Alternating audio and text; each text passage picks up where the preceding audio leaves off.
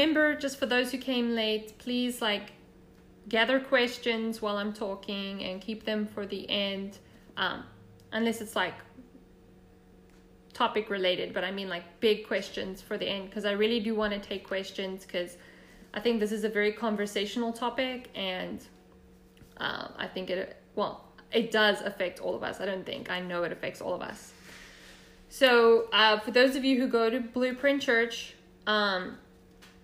you'll know that we're going through a series called The Christian Atheist, and it has a lot of different topics, and it keeps saying like, I believe in God, but, right? So we had, I believe in God, but I don't trust him. I believe in God, but I don't think he's fair. That was last week. And then we're going into, for this week, I believe in God, but I don't like to share my faith, or I don't share my faith. And I think this is a fun topic, because it affects all of us. It's our mandate from Christ, but it can feel a little bit awkward. And so what I did, for those of you who don't know, I studied mathematics and statistics, and I did my postgrad in statistics. So any chance I get, I love to look at graphs, and I love to read data, and I love to read statistics. And so I went and looked up some statistics concerning this topic, and some of them really stood out to me, and I want to share them with you. Feel free to respond with very shocked faces so that I feel affirmed. I Googled some stats on like evangelism, Christians sharing their faith, and these are some of the ones that stood out. In 1993, 89% of the people surveyed agreed it was every Christian's responsibility to share their faith. It's pretty good. Okay? 1993. In 2018, 64% said it still is every Christian's responsibility to share their faith. So that's worse, but you might be like, 63 isn't like less than 50, so that's maybe good. However, then I looked at the sample they used, and the people they used for the sample consisted of only people who had spoken to someone about Christ or shared their faith once in 5 years. That was the criteria. If you had shared your faith once in 5 years, you were called in to do the survey. So as a statistician, I can tell you that's dodgy, right? Like that's a misleading sample set, because obviously, first of all, people who have shared their faith are more likely to share their faith, and think it's important. So that was silly, first of all. And secondly, considering these are only people who have done it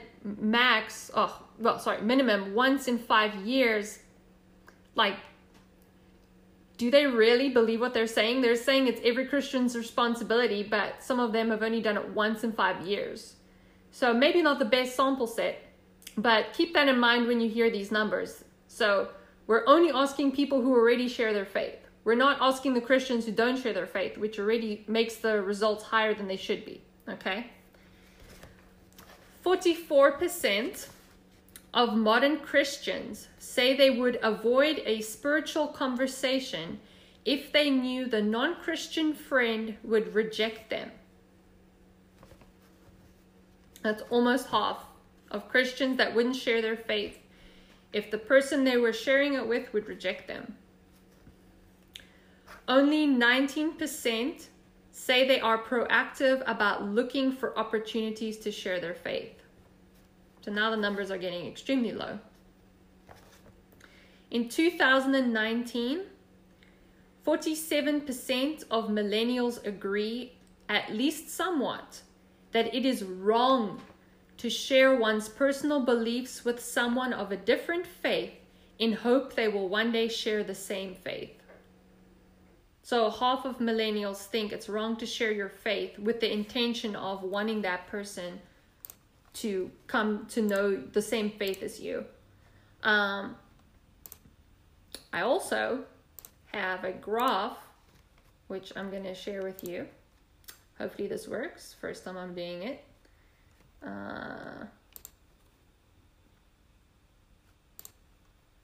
Give me a second.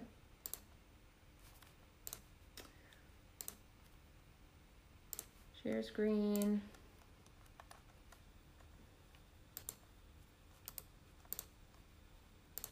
You know, technology, you test everything beforehand, and then when you want to do it, it doesn't work, even though you did it 10,000 times.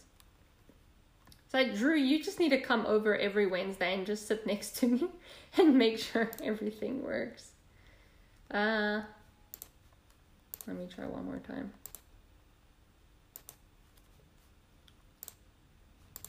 Does the tool allow you? Yeah, it does. It's bringing up a ton of different applications for me to share, but not the one that has the image in, which it did earlier, but now it's not. So let me try something else. Share screen. Let's try this. We're going to do Inception here again. Okay. Can you see Inception? All right. Can anyone see that? Do you see a graph? Anyone? Unmute yourself. Yes, I can. Okay, thank you. All right, so here we see a graph, and this graph, unfortunately, there was no title for it. It was just a paragraph above it. This graph is showing Google search trends, and it's showing search trends for evangelism. So, or anything to do with evangelism or evangelizing, sharing faith, anything like that. And when this is percent on the side, and even though 100% looks high, remember at the max it ever was, that will be 100%. So from 2004, they took the most searches and they said that's 100%.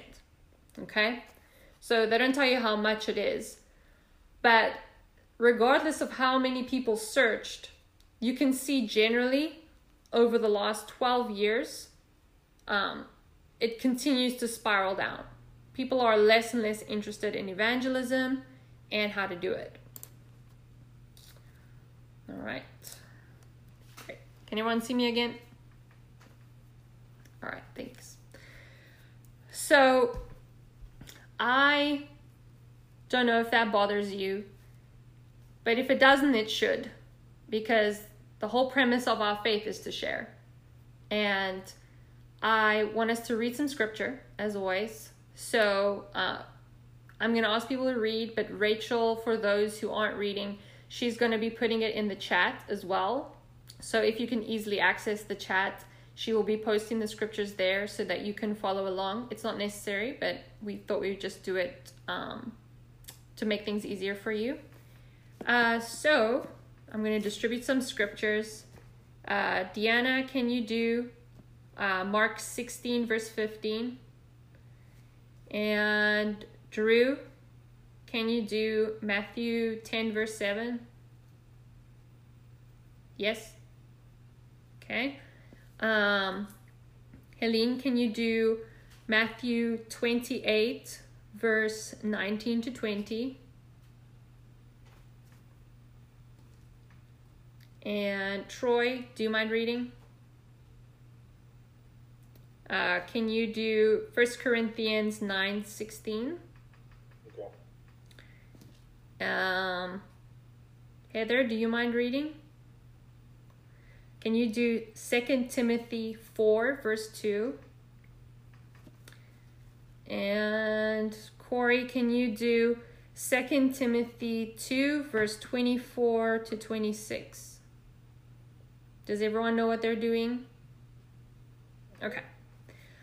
All right, so first we're going to cover what Jesus had to say about sharing our faith. So Deanna, can you go ahead with Mark 16, verse 15? Yes. He said to them, "Go into all the world and preach the gospel to all creation." All right, and then who had Matthew 10:7? Drew, I think. And as ye go, preach, saying, the kingdom of heaven is at hand. All right, Matthew 28:19-20. Therefore go and make disciples of all the nations, baptizing them in the name of the Father, and the Son, and the Holy Spirit.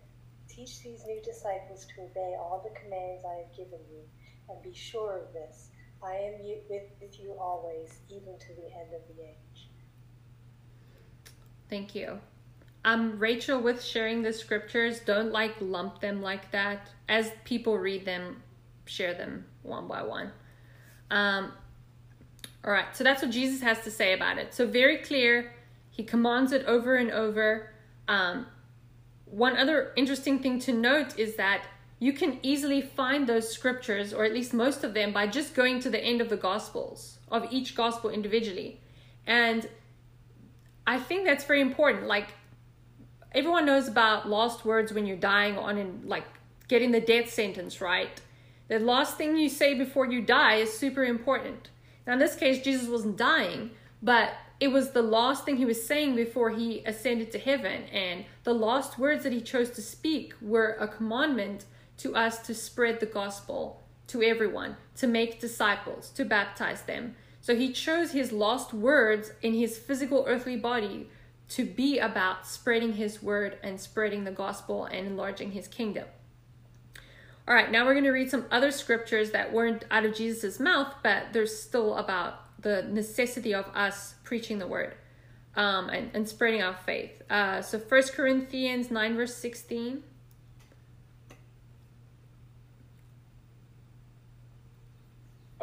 For when I preach the gospel, I cannot boast, since I am compelled to preach. Woe to me if I do not preach the gospel. Woe to me if I don't preach the gospel. I'm compelled to do it.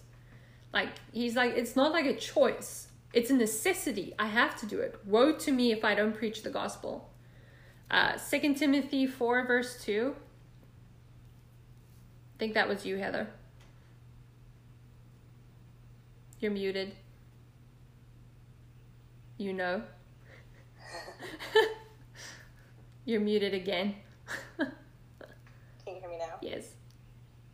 Okay. Sorry. Okay, so this is the first thing I wanted you to do is pray. Pray every way you know how, for everyone you know.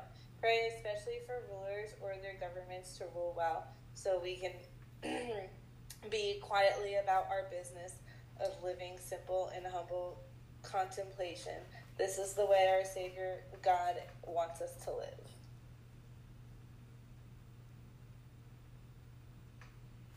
Is that 2 Timothy 4, verse 2?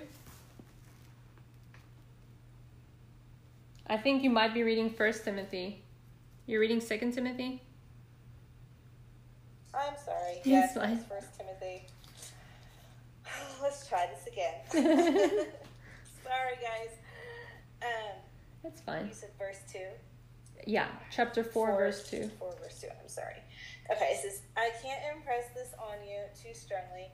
God is looking over your shoulder. Christ himself is the judge with the final say on everyone, living and dead. He is about to break into the open with his rules, so proclaim the message with intensity. Keep on your watch. And challenge, warn, and urge your people. Don't ever quit. Just keep it simple. All right. Are you reading the Message? Yes. All right. I'm going to read from my version just because it's shorter. It says, preach the word, be ready in season and out of season. Convince, rebuke, exhort with all long suffering and teaching. So, again, straight commandment. Preach it. Preach the word. Be ready all the time to do so. And then we have 2 Timothy 2, verse 24 to 26. And a servant of the Lord will not quarrel, but be gentle to all, able to teach, patient, in humility, correcting those who are in opposition. If God perhaps will grant them repentance, so that they may know the truth, and that they may come to their senses and escape the snare of the devil, having been taken captive by him to do his will. So, a servant of the Lord, skip a few lines, must be able to teach. Okay? A lot of Christians have this idea that that belongs to just a few Christians and everyone else just gets to learn. That's not the truth. We are all supposed to be learning from each other, which means everyone needs to, in some capacity, be able to teach. And that doesn't mean you have to stand in front of a pulpit. It doesn't mean you even have to have your own Bible study.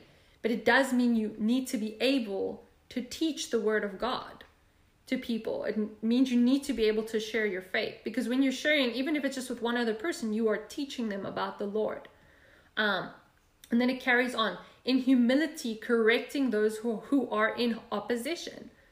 You are required to correct those who are in opposition to what you believe. Humbly and gently, but you're still required to do so. And my question to you, and anyone can answer it, is after we've read these scriptures, do you feel like this was a suggestion or do you feel like it was a command?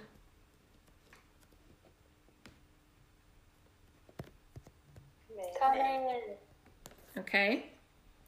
And what do we call, sorry. Deanna, don't make me laugh. And what do we call an act of not obeying a commandment? There's a word I'm looking for. When you don't obey a commandment. Disobedience. Okay? And disobedience is a 3-letter word. Sin. It is a sin. If you don't believe me, we're going to read 1 Timothy 1 verse 9. Rachel, you can put it up and read it at the same time. Unmute. Understanding this, that the law is not laid down for the just, but for the lawless and disobedient, for the ungodly and sinners, for the holy and profane, for those who strike their fathers and mothers, for murderers. Right, post that, because I want us to look at it if you can. If you can't see it, that's fine.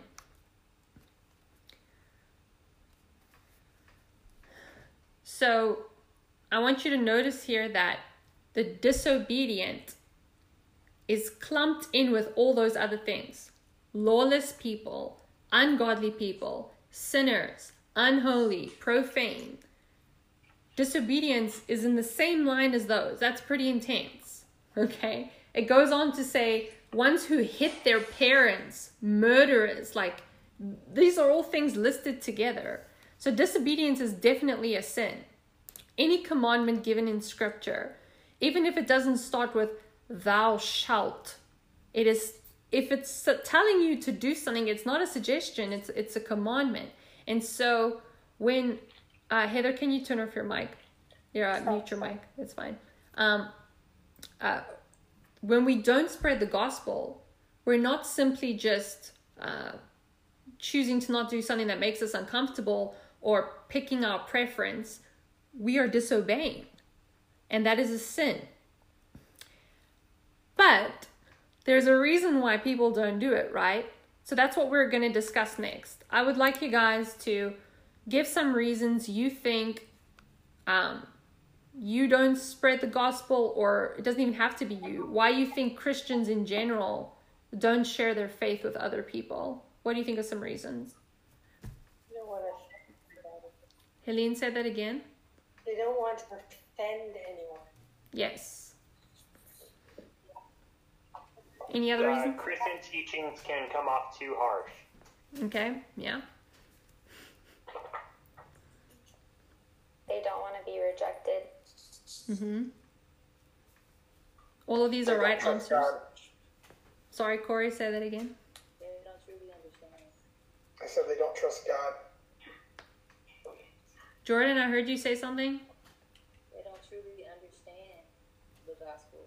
It's hard to be a teacher of something that you're not fully understanding what it all is. So would you say that maybe like people don't feel that they're strong enough in their own faith to be able to share their faith? Yeah. I mean, you hear so much that people always talking about to be a pastor, you have to go to theological churches and everything else. So even in the church, you hear that you have to be of a certain caliber to be able to speak, to be Mm-hmm. Any other reasons? They may not believe you. Like if you're sharing, like your personal story or whatever through your faith, they may question it and be like, "Oh, that didn't happen." Mm-hmm. I don't know how to sum it up, but basically, when like you see people who like share their faith, but they're not being like a good Christian, they're not like really like behaving as a good Christian.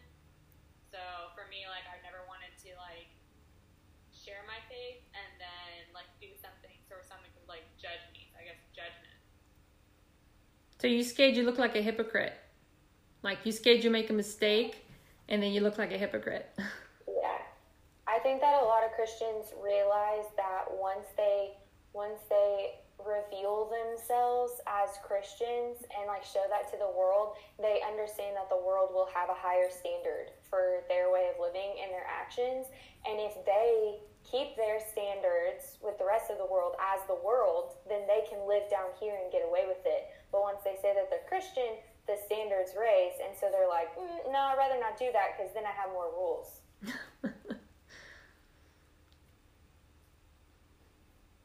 What about the people who never learned how? Yes, good point. Deanna, when I was preparing this, your point is the only one I didn't think of so far. So if I forget to address it spontaneously, please bring it up at the end because I do want to address that specifically. Okay. So all of these... Oh, Helene, did you want to say something? I see you're unmuted. Yeah. Okay. I just got muted again. All right. So all of these are great points, and we're going to be covering all of them. So I'm going to be going through, I think I have 7. I have 7 categories of reasons why Christians don't share their faith. And we're going to debunk all of them, why they're not valid reasons. And I just want to say, if you fall into one of these categories or all these categories, there's no condemnation for those who are in Christ. I am not saying that I haven't at some point in my life fallen into these categories or sometimes don't still experience them, but that doesn't mean I don't try to confront them. So this whole study tonight is going to be about how to change this. But first we have to like look at each individual problem before we can have practical advice of how to change what the problem is into a solution. So the first reason I have is fear. And it can be fear of a lot of things, but you're just too scared. You're just too scared to talk about your faith to someone. Whether that's because you're fearful of how they will react, like will they judge you? Or will they be offended? Will they not want to be your friend anymore? Will you get fired from your job because you spoke about Jesus at work and you're not allowed to, and then it gets back to HR and then they fire you? So there's a lot of things that can make us fearful, but it's not a good reason not to share. And we're going to look at 2 scriptures. Eric, can you pull up scripture? Okay. Can you do 2 Timothy 1 verse 7? 2 Timothy 1 verse 7. And Corey, if you can do 1 John 4 verse 18. And while they're pulling those up, I want to ask you guys if any of you have a story of when you were in a situation where you were scared to share your faith. Whether you did or didn't, it doesn't matter. But were you ever in a situation where you felt fearful? And if you don't mind sharing that with us. Deanna? So kind of going back to the hypocrisy thing, I grew up in like a really small town, and it only had everybody went to like a church, but everybody acted like they didn't go to church. So for me, like I wasn't strong enough in my like own faith. Like I didn't know a lot about the Bible and stories, and honestly, I still don't know a ton. But that's why I'm here and I'm learning. And I was always scared to share stuff, like even on Easter.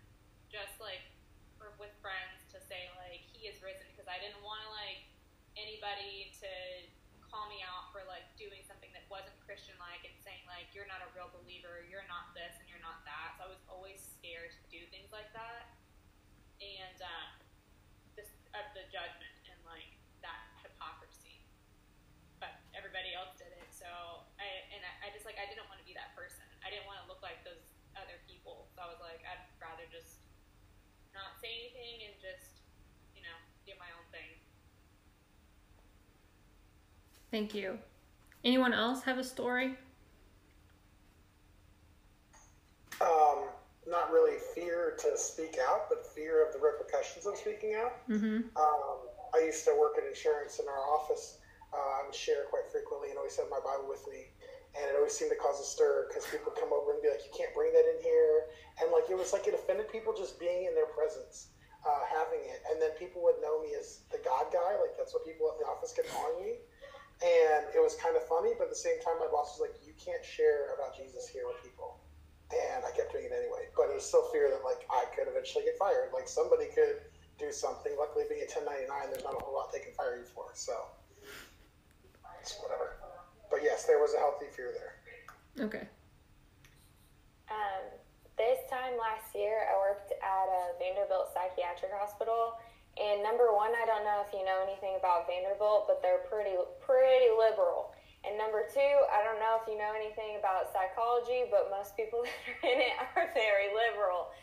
So while I worked there, I worked with a lot of people that were around my age, and I was basically the only one.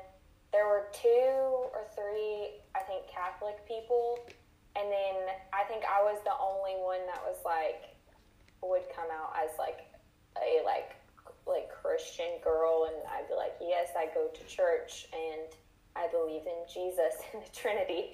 And then there was one girl who was raised Mormon, and every single time I would talk about like God or going to church, I would get the most like disgusting looks, and they would all just be like, oh my gosh. And they would purposely like try to draw me into conversations about really, really like sinful, like disgusting things, and trying to see my threshold of like how I react as a Christian. And there were so many situations where I literally had to walk away from like everyone that I worked with, and I would just like stroll down the hallway with the patient so I wouldn't say something and get fired, because like everyone around me was like I couldn't, because I almost got into a conversation with a girl who was Mormon, and it started to get really dangerous because it was just like not a good situation. And so I was like, all right, I can't say anything, because if I say that I disagree with her beliefs, or I even bring up scriptures that contradict her belief system, I'll be called into HR and I'll get in trouble. And so I just like can't, and I would have to walk away from like everyone that I worked with. Thank you. All right, let's read those scriptures. Eric, 2 Timothy 1 verse 7. For God did not give us a spirit of fear, but of power and love and self-control. Thank you. And then 1 John 4 verse 18. There is no fear in love, but perfect love casts out fear, because fear involves torment. But he who fears has not been made perfect in love. So God has not given us a spirit of fear, but of love, power, and a sound mind, or self-control, as some translations say. And then he who fears has, Jordan mute, and he who fears has not been made perfect in love. And so, Jordan mute, you're typing. I can hear all the tick, tick, ticks.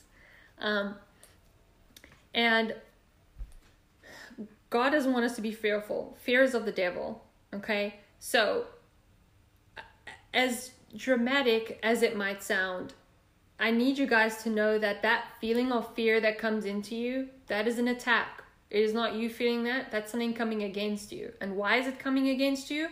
Because Satan doesn't want you to spread the word of God. He wants to silence you. He wants to keep you quiet. So, of course, he's going to make you feel fearful. And now that's not to say we're never going to experience any kind of fear or anxiety ever. But in that moment where you physically feel that fear, you don't have to subject yourself or submit yourself to that fear. You can face it straight on and you can address it. And another question you have to ask yourself is, because basically all of this can be boiled down to that you fear man. You fear what man can do to you. And so you need to ask yourself, who do I fear more? Do I fear man or do I fear God? I'm going to read some scriptures. Proverbs 29 verse 25. The fear of man lays a snare, but whoever trusts in the Lord is safe. Matthew 10 verse 28. And do not fear those who kill the body, but cannot kill the soul. Rather fear him who can destroy both soul and body in hell. I'm going to read that again. And do not fear those who kill the body, humans, but cannot kill the soul. Rather fear him who can destroy both soul and body in hell, God. Galatians 1 verse 10. For am I now seeking the approval of man or of God? Or am I trying to please man? If I were still trying to please man, I would not be a servant of Christ. Very interesting statement. He says there, if I was still trying to please men, I would not be a servant of Christ. Because I know that if I serve Christ, I'm going to land up in scenarios where I'm not pleasing people, where I'm upsetting people, where they're getting offended, where they don't like what I'm going to say. It just comes naturally. If you want to be a servant of God, you have to please God. And naturally pleasing God is going to mean that there's going to be a lot of situations where you're not pleasing men.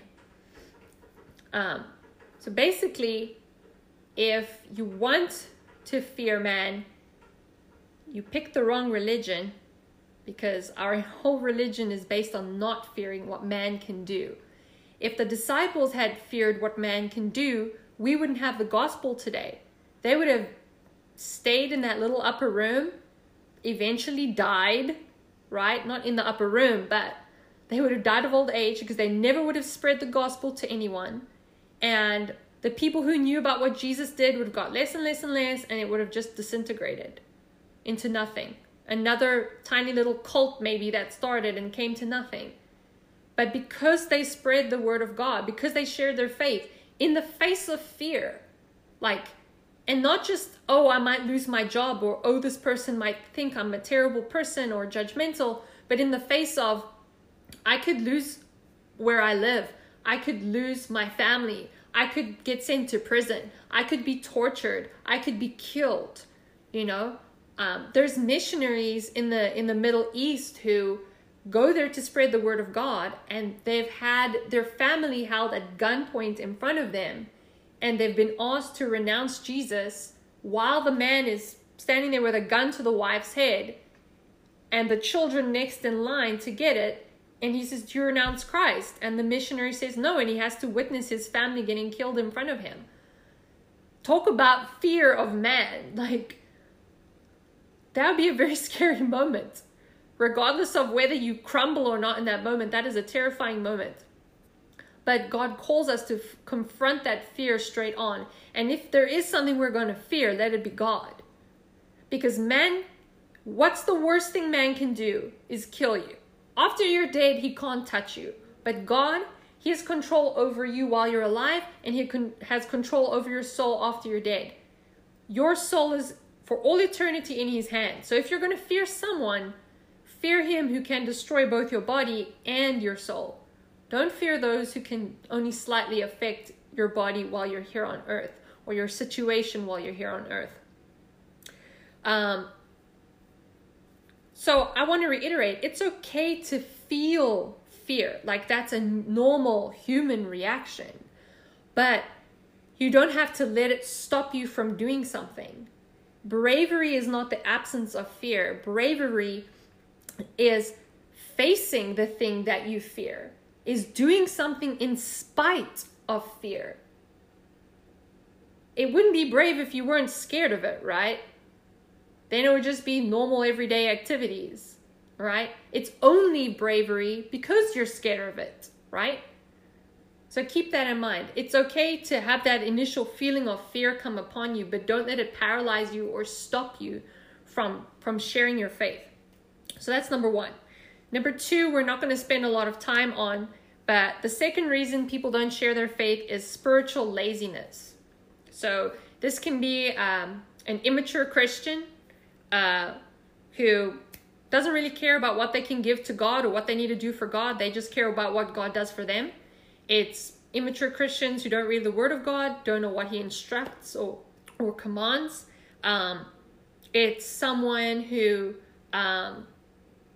thinks it's someone else's job, right? There's lots of Christians like that.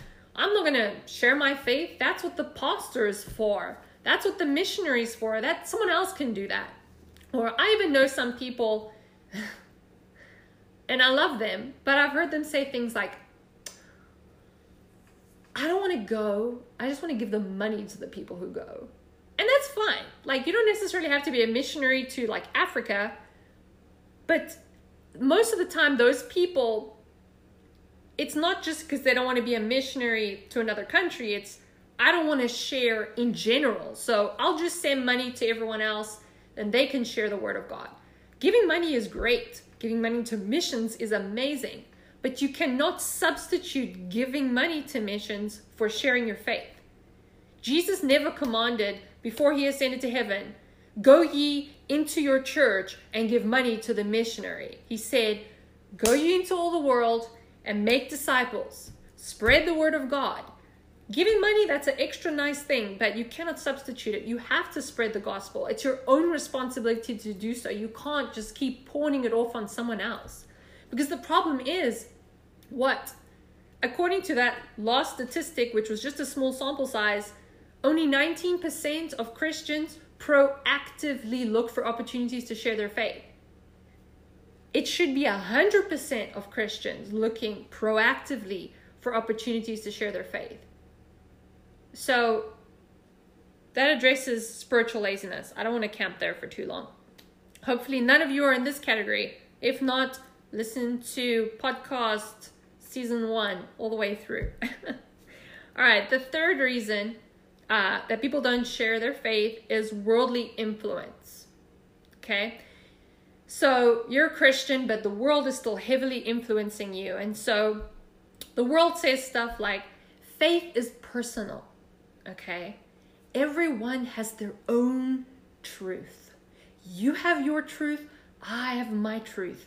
And so you kind of just go with what the world is saying, right? You accept your truth, but you don't want to push what you believe on someone else, right? Because that would be wrong. Another worldly influence is all religions lead to God, right? And therefore we shouldn't share our faith, because if we do, we're saying that person's religion or faith is not leading them to God, okay? We're not going to read a scripture here, but I hope you're all familiar with the verse that says, you are in the world, but you're not of the world.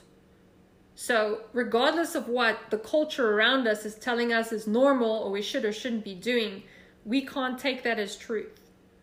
We have to be in the world, but we're not of it. We're not like it. So if it's telling us all roads lead to God, but the Word of God says that's not true, Jesus is the way, the truth, and the light, the only way to the Father, that's it. That's the truth.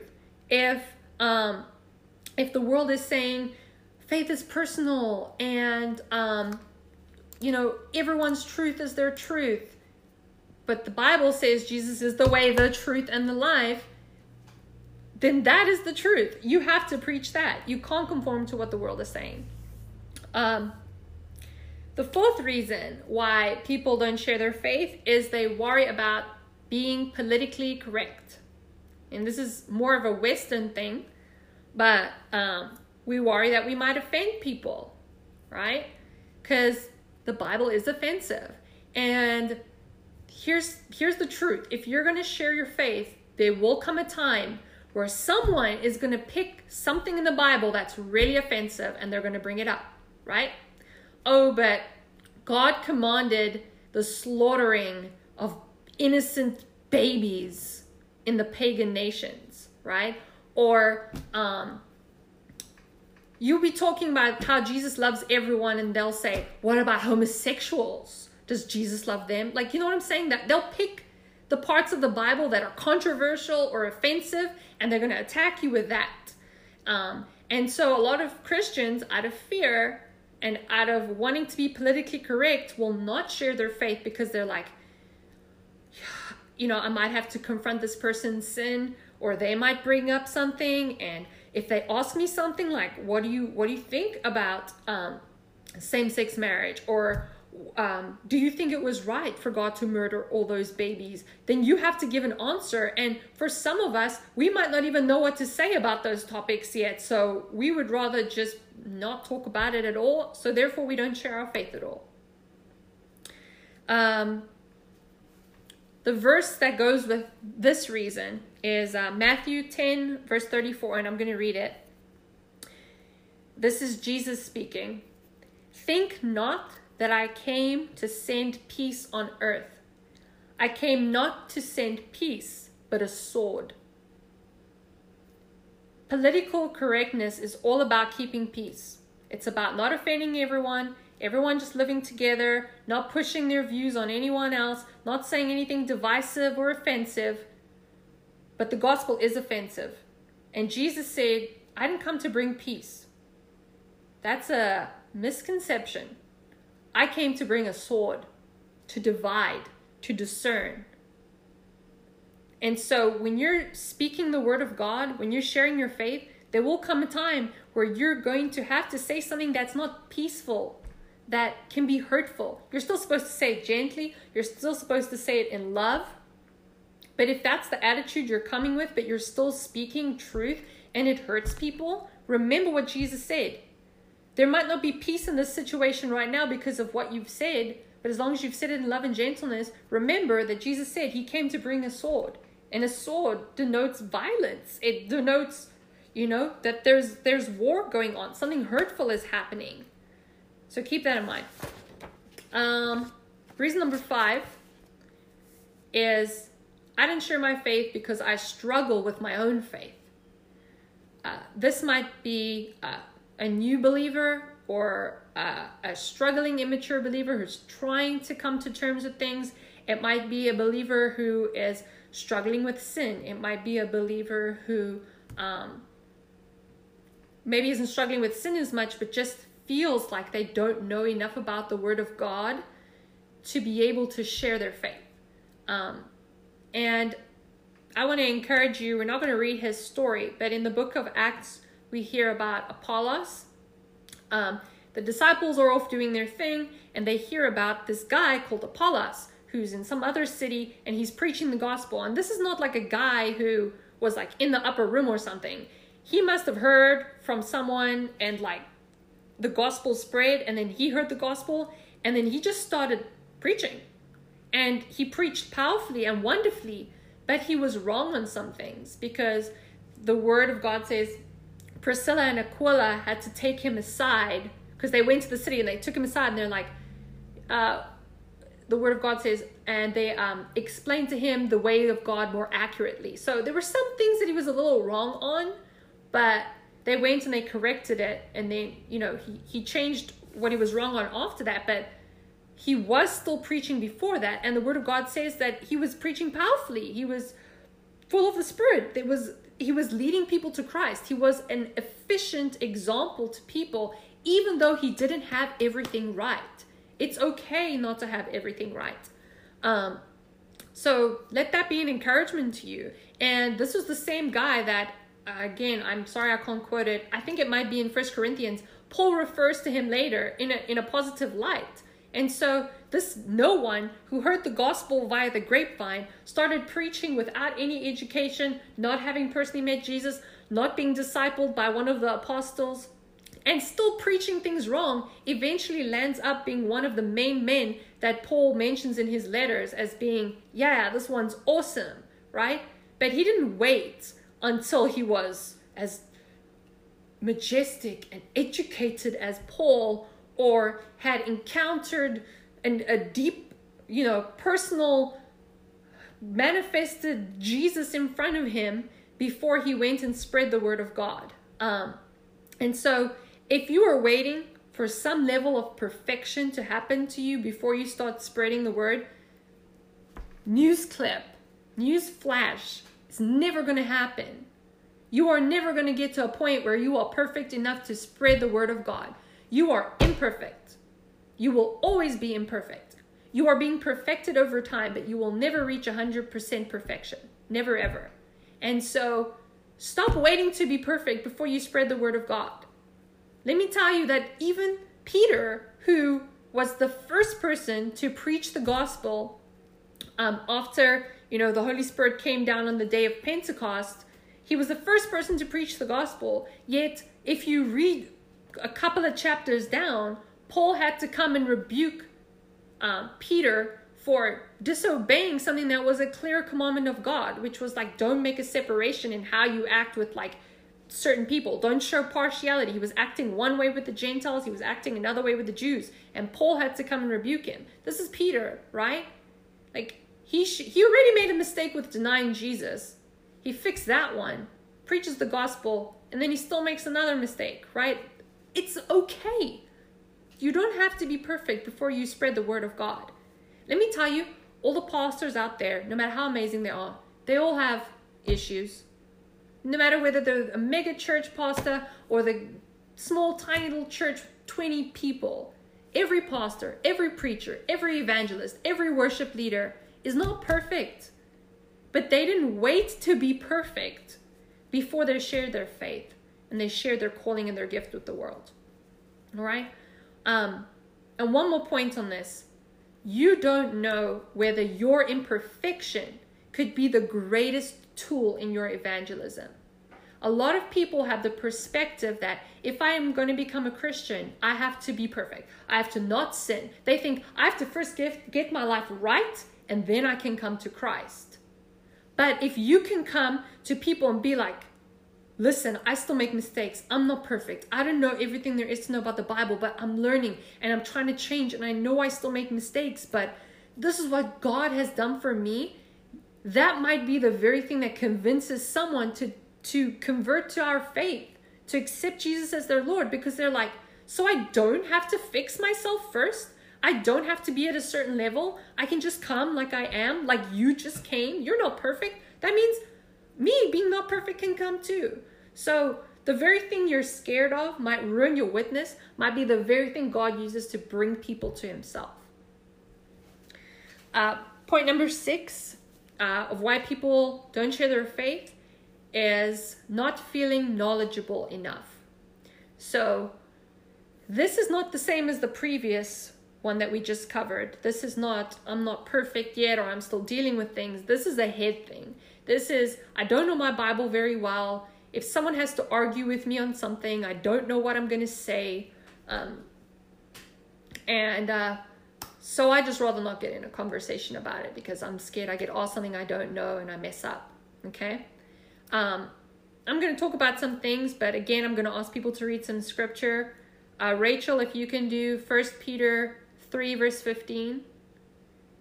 And Helene, if you can do 2 Timothy 2 verse 2 to 4.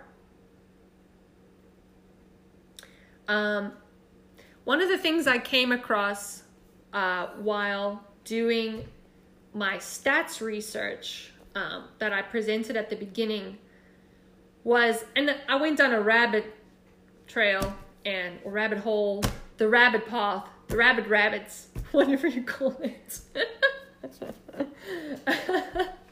I started reading this whole survey that this company had done with Christians and Christians of different denominations, Jews, atheists, and agnostics. And they asked them some broad questions about religion in general from all the scopes. Like they asked them about Hinduism, Islam, agnosticism, to atheism, and then Christianity and Catholicism. They ask them general questions, ranging from like super easy to more difficult. And honestly, they're difficult. No, it's not even that difficult in my opinion, but whatever. And then they also like zoomed in and they asked specific Christian questions, so Bible-based questions. And I was so shocked at what I saw. It was, and they were really taking easy questions, really easy questions. Now, please, if I say a question and you're like, I don't know the answer, I'm not here to judge you. I'm judging the overall percentage, right? I'm not expecting every Christian to be on the same level. I'm not expecting every Christian to have read the whole Bible. But to see an overall average of Christianity as a whole and see that 22% of Christians know that Moses led the Israelites into the wilderness. 33% of them know that David was the one who killed Goliath, right? A little bit more difficult was, what town did Jesus come from? But I mean, they asked stuff like A, Nazareth, B, New York City, 3, Mecca. Like, it wasn't even like, if you didn't know, you could hazard a guess and probably get it right. Hi, Alyssa and Jamichael. So, and I mean, that's just like 3, but it went on and on. And you know what was happening? The atheists and the agnostics were scoring high on almost every other religion, like including their own. But they knew more about everyone else's faith than Christians did about their own faith. And that is, I'm sorry, it's disgusting. And that's a harsh word, but it is disgusting. Now, if you're a new believer, I'm not expecting you to know the whole Bible. But my problem, and something I get very passionate about, is that Christians get lazy. And they go to church on a Sunday, they hear what the pastor says, and that's it. They never take initiative to do any study on their own. And even if you find ones that will read the Bible on a regular basis, there's a difference between reading the Word of God and studying the Word of God. You can read it without letting it sink in, without understanding what you're reading. And if you just read it to have said, oh, I read 4 chapters today, but you understood nothing, you retained nothing, and you can implement nothing into your life, you're not studying the Word of God. And so when you're questioned on it, you're not going to be able to give an answer, because you'll be lucky if you even remember what you read, let alone understand what you read. And so we're going to read those verses now. But we are called as Christians not only to pray and to read the Bible, but to study it, to be ready to give answers to people when they ask. If you're worried that you don't have enough knowledge, you need to do something about that, because you're called to have more knowledge. You're called to be able to give those answers. So let's read 1 Peter 3, verse 15. But sanctify the Lord God in your hearts, and be ready always to give an answer to every man that asketh you a reason of the hope that is in you, with meekness and fear. So, and post it. Don't forget to post it. Got it. Always be ready to give an answer to every man that asks you the reason for the hope that is in you. So every person who asks you about your faith, you need to be ready. You need to be ready to give an answer for why you believe. And sometimes those questions are going to be more than just, how did you come to Jesus? It'll be, how do you believe in someone you can't see? How do you believe in him when things still go bad? And you know what? You have something that believers 100 years ago and further did not have access to. Google. Every question, true, every question that people can ask, I promise you, if you Google it, you will find answers. Now, granted, they might not be the best answers. They might not be the right answers. But if you do a little bit of research, you will find an educated theologian who already addressed that question. And so you need to be ready Like, you need to do your research. You need to study on things so that you have a basis of answers to give back to people when they ask you. 2 Timothy 4, verse 2-4.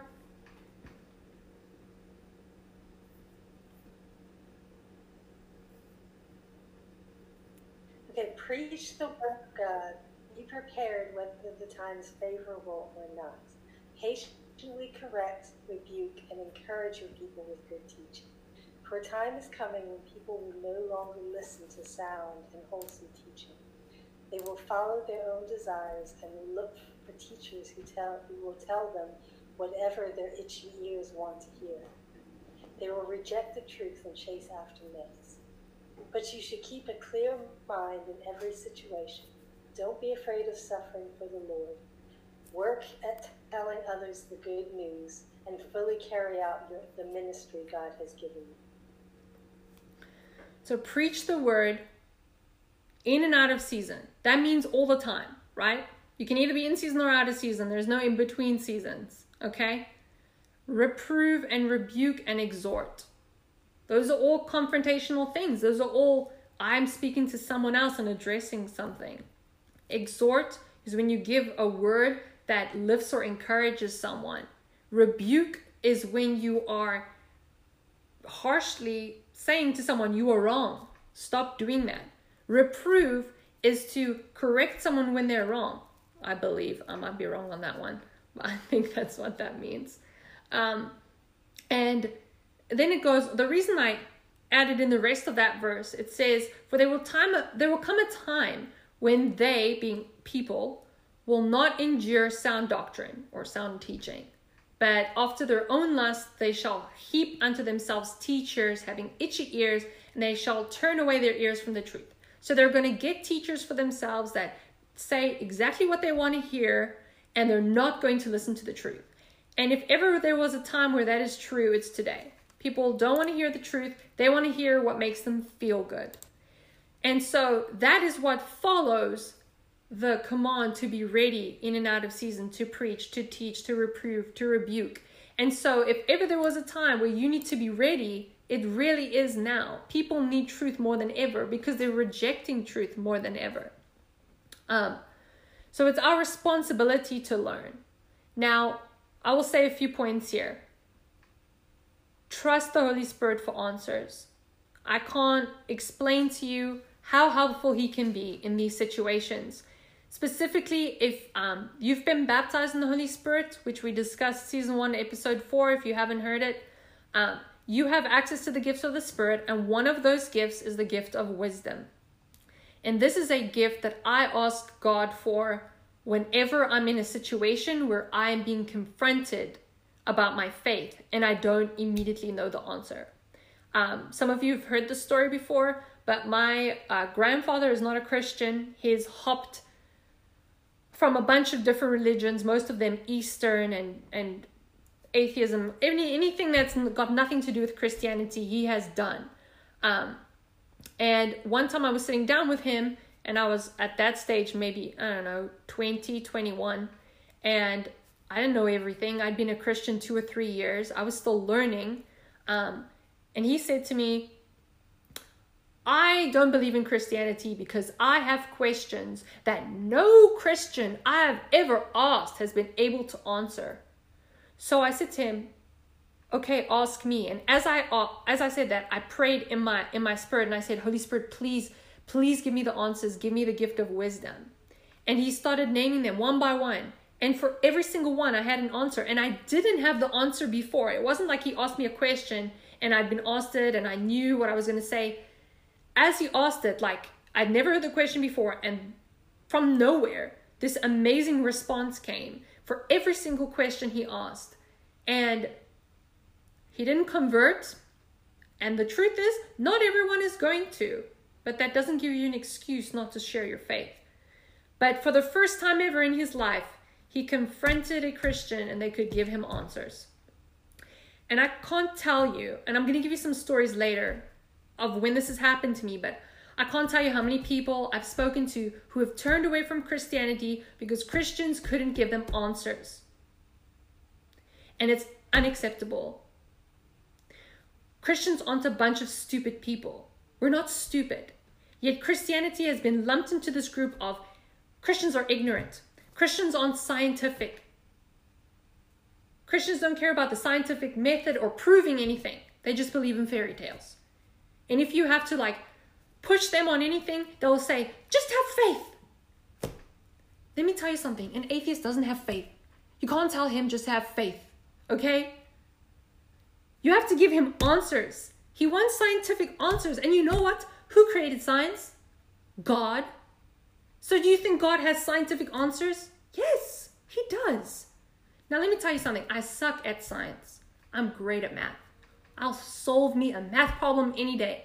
But if you bring science, physics, my brain can't grasp it. But you know what?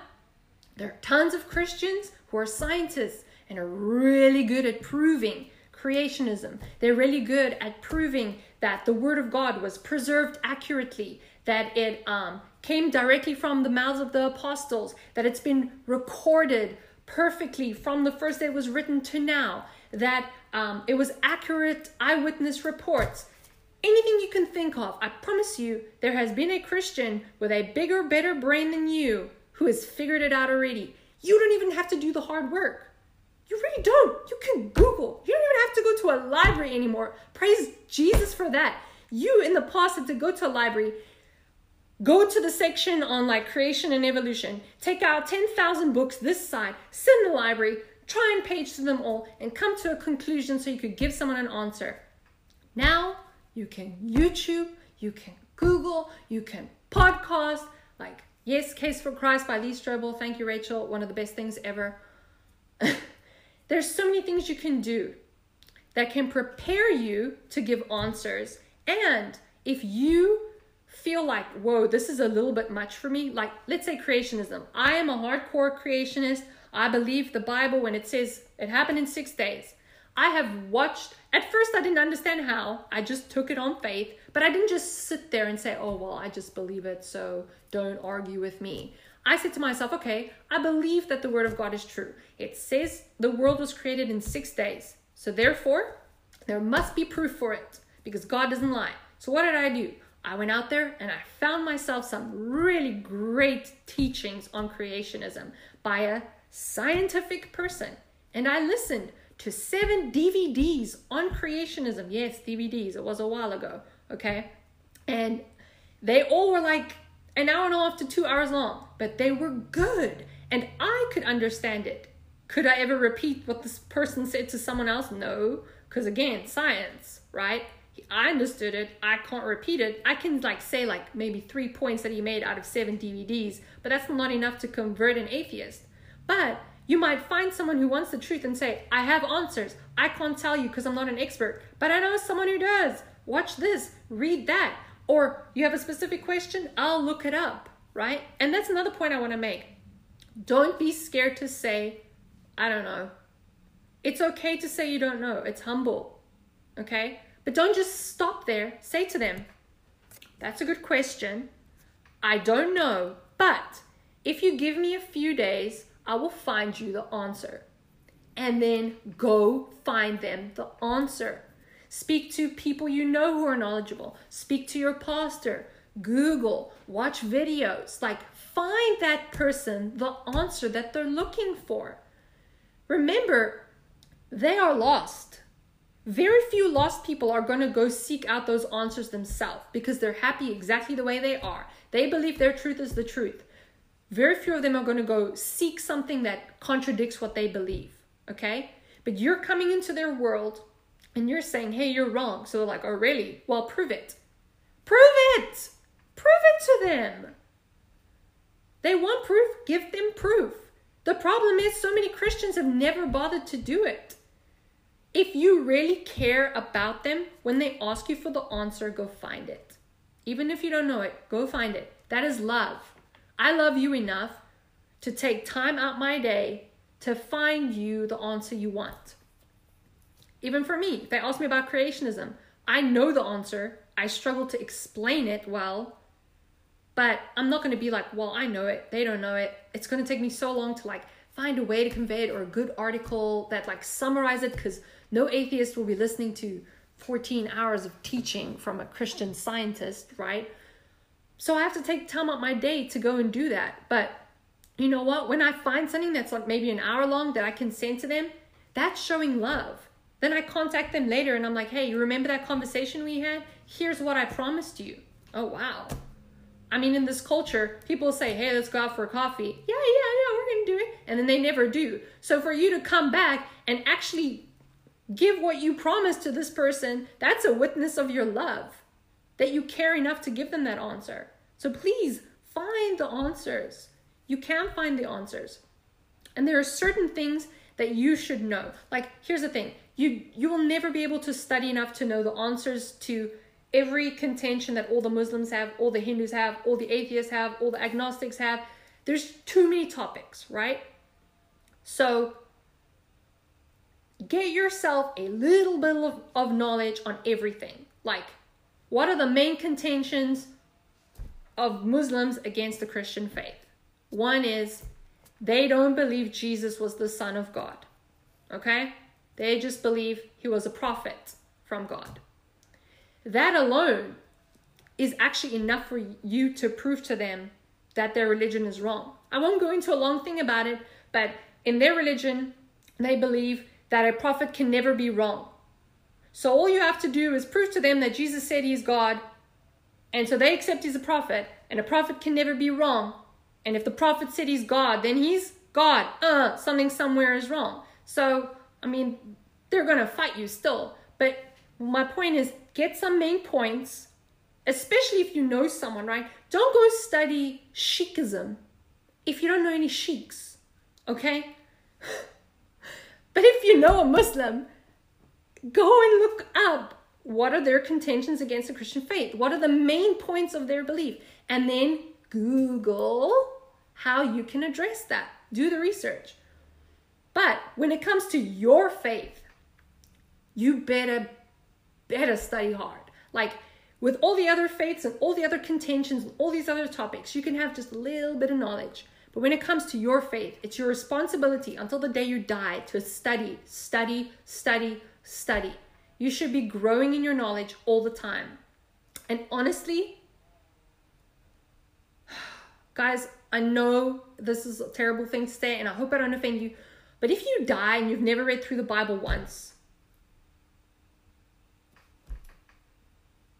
that's not okay. Like, this is God's word to us, and you've never taken the time in your entire life to read it once, not even once.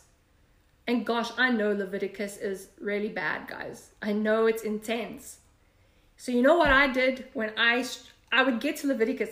You know how many times I've read Genesis to like just before Leviticus? Probably as much as a Jewish person has. A lot. But every time I got to son of, or this many cubits for the roof, this many tons of gold for that, I'm like, ugh, I struggle. So you know what I did? The first time I read through the Bible, I read it backwards. I read Revelation, then I read whatever it is, Jude, and I read backwards. Because let me tell you, when you've read backwards and you get to Leviticus, no matter how boring it is, you're like, 4 more books and I'm done. I'm just gonna do it. And that's how I got through the Bible the first time. Once you've read it once, at least you've read it once. I think it would be great if we could all read it once a year. I know maybe that's not always possible, but make sure by the time you die, you've read it once, please. And like, when you're reading it, study it, really study it so that you can give people answers. Don't just read it for fun. Don't just read it to say you've read it. Read it to understand it. I'm sorry, I camped there very long. I didn't intend to. Point 7, the last point of why people don't share their faith. I have no training and I don't know how. Like, I just don't know. Like, I want to, but how the heck do I do this? Because I know I'm not gonna take a megaphone and stand on the corner of Murfreesboro Pike and just like scream at people, right? And if you want to do that, more power to you. Just like bring a cloth to wipe your face from the eggs and the tomatoes that you get thrown at. But do it if you want to. But the truth is, like, most of us are just like, unless I'm like a pastor or at a conference, or I'm like one of the crazies, I don't really know how to spread my faith. And lucky for you, you're in this Bible study, and we're going to cover practical ways you can share your faith. Yay! But I want to ask you something, and this question relates to the last topic that we just covered with not feeling knowledgeable enough, as well as this. I have no training. Let me ask Drew, okay? Let's say you start a new job and there's some skill set that you require that you don't really have, or you start a new hobby but you don't really know how to do it, or you want to do a DIY project but again you're not really sure how to go about it. What do you do? Research. How do you, give me some examples. What would you do? Google, YouTube, pick up a book, buy a book, ask somebody who's done it before. There we go. Brilliant. So why do we as Christians not apply that with evangelism? How many times, if you've ever complained, I don't know how to preach, I don't know how to share my faith, have you ever Googled it? 5 easy steps to sharing your faith. I bet you if I Google that right now, someone's written a blog on it. Okay? Have you ever YouTubed? Have you ever bought a book on evangelism? Drew, mute. So, my point is, you complain that you don't know. Then do research and find out how. Like, learn how. Just like if you want to redo your kitchen, but you don't want to pay someone to do it, you watch a video. Watch a video. Like, you don't know how to code in JavaScript, you pick up a textbook and you figure out how. So, if you don't know... Yes, Eric?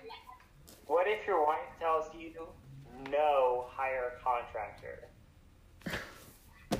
if you're trying to do a home project. Well, mutual submission, Eric. Don't bring up our personal drama on the Bible study. I wish you had read a book when you changed the electrical circuits. I love you. So, guys, do some research. But I'm going to save you a little time, although it's still your responsibility to do this in your own time and further your education. I'm going to give you some practical steps for how to share your faith, but we're going to divide it into groups, because the truth is the way you share your faith with one person is not the way you're going to share with another. Okay? Feel free to ask questions, interject. If you have ever spread your faith to someone that fits these categories and you have a story, like, put up your hand. I can see all your faces, and I'll stop talking so you can share. And remember, if you have a specific scenario that you want to ask a question for at the end, please keep those questions in mind and I'll try to address them as best I can. All right, we're going to start with extreme stuff first, okay? So how do you share your faith with a skeptic, an agnostic, or an atheist? Okay. I'm very glad to say I speak from experience. So this one is kind of easy for me. Easier. When it comes to people in this group, it's all about intellectualism. It's all about knowledge. You cannot come with faith, feelings, inclination. You cannot come with miracles. Like, even if your testimony is, I was healed of cancer, and as amazing as that is, very few atheists are going to be like, wow, I want Jesus in my life now.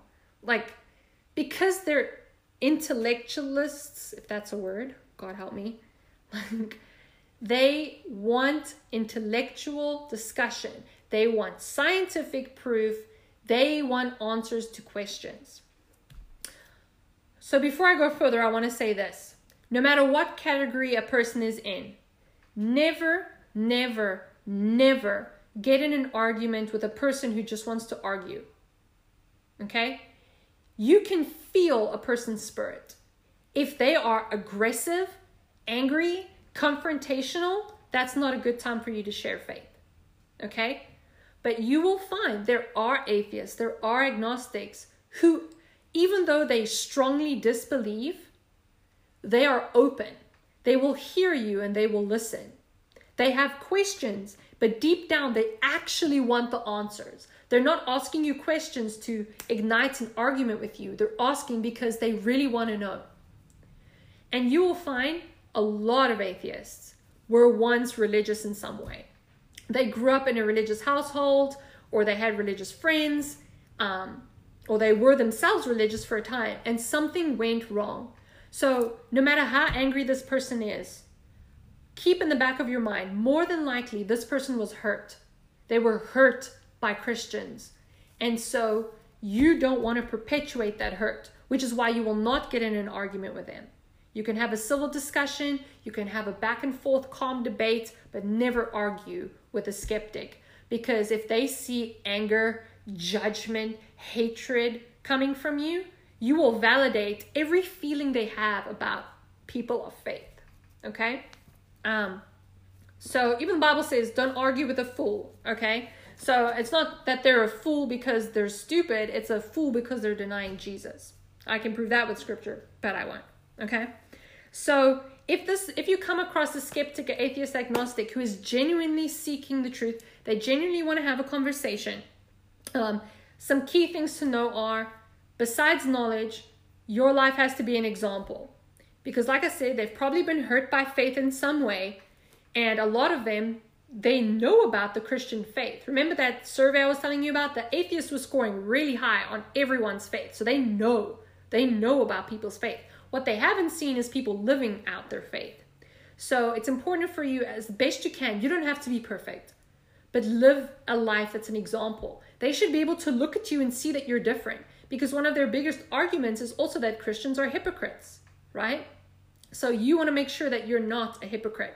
Now, being a hypocrite is when you are doing something on purpose and you don't care. It's not when you make a mistake, okay? But when you do make a mistake and you know that this atheist knows, the best thing that you can do is confess. And you say, you know, I did this. I'm so sorry. That was such a bad example.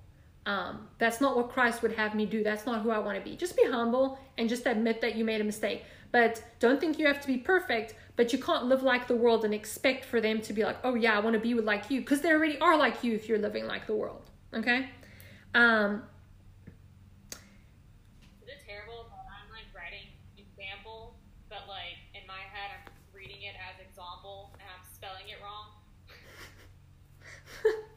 You'll have to type on the chat how you're spelling it. Just a little. Is it because I'm saying example and not example? Example. All right. So, important thing, this might seem like, whatever. Pray for them. Because at the end of the day, only God can change their heart. So as you're speaking to them, pray for them. Another thing you have to keep in mind is this is going to take time, okay? An atheist and their like has usually spent a lot of time gathering reasons why they don't believe in God. They are not going to be converted in a day. Not impossible, highly unlikely. Be ready to devote a significant amount of your time to this person, okay? Walk a long road with them. Don't try to rush them into a sinner's prayer or something like that. That's just ridiculous. Like, they're not going to do that, okay? And I'm speaking from experience. I have led an atheist to Christ. And this was a girl who I didn't actually know was an atheist. But I was, and I will tell you more about this later, but I was sitting in university in one of my classes and I heard the Holy Spirit say to me, this girl, and I saw a picture in my head. He's like, go invite this girl to small group. So I was like, okay. So she actually was sitting behind me that day. I'd never spoken to her before. And I turned to her and I'm like, hey, what do you do Wednesdays? And she's like, nothing, I guess. Great way to start a conversation, Cassandra, with someone you've never spoken to. I didn't even know her name. And and then I said to her, you should totally come to cell group. That's what we called it in South Africa.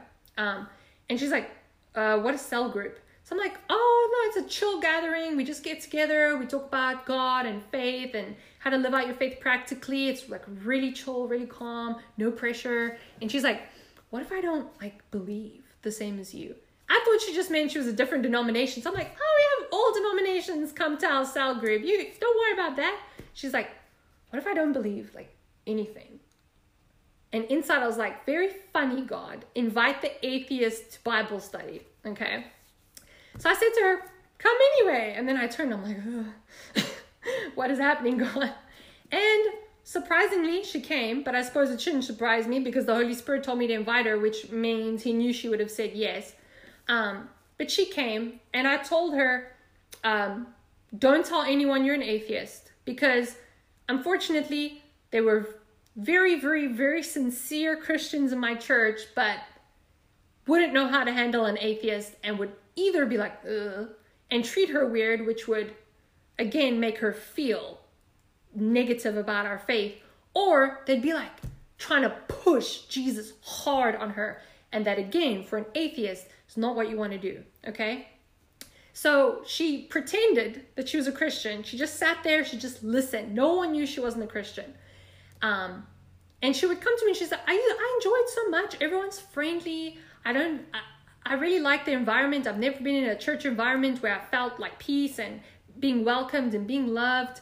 And through that, she started to ask me questions. I didn't like push gospel on her or anything, but I would keep meeting up with her, keep inviting her to church stuff. And she started asking me questions. And they were all the typical atheist questions, which if you Google, you can get great answers for. But I didn't Google. I gave the answers that I have. I've said these things so many times that they're just like this to me.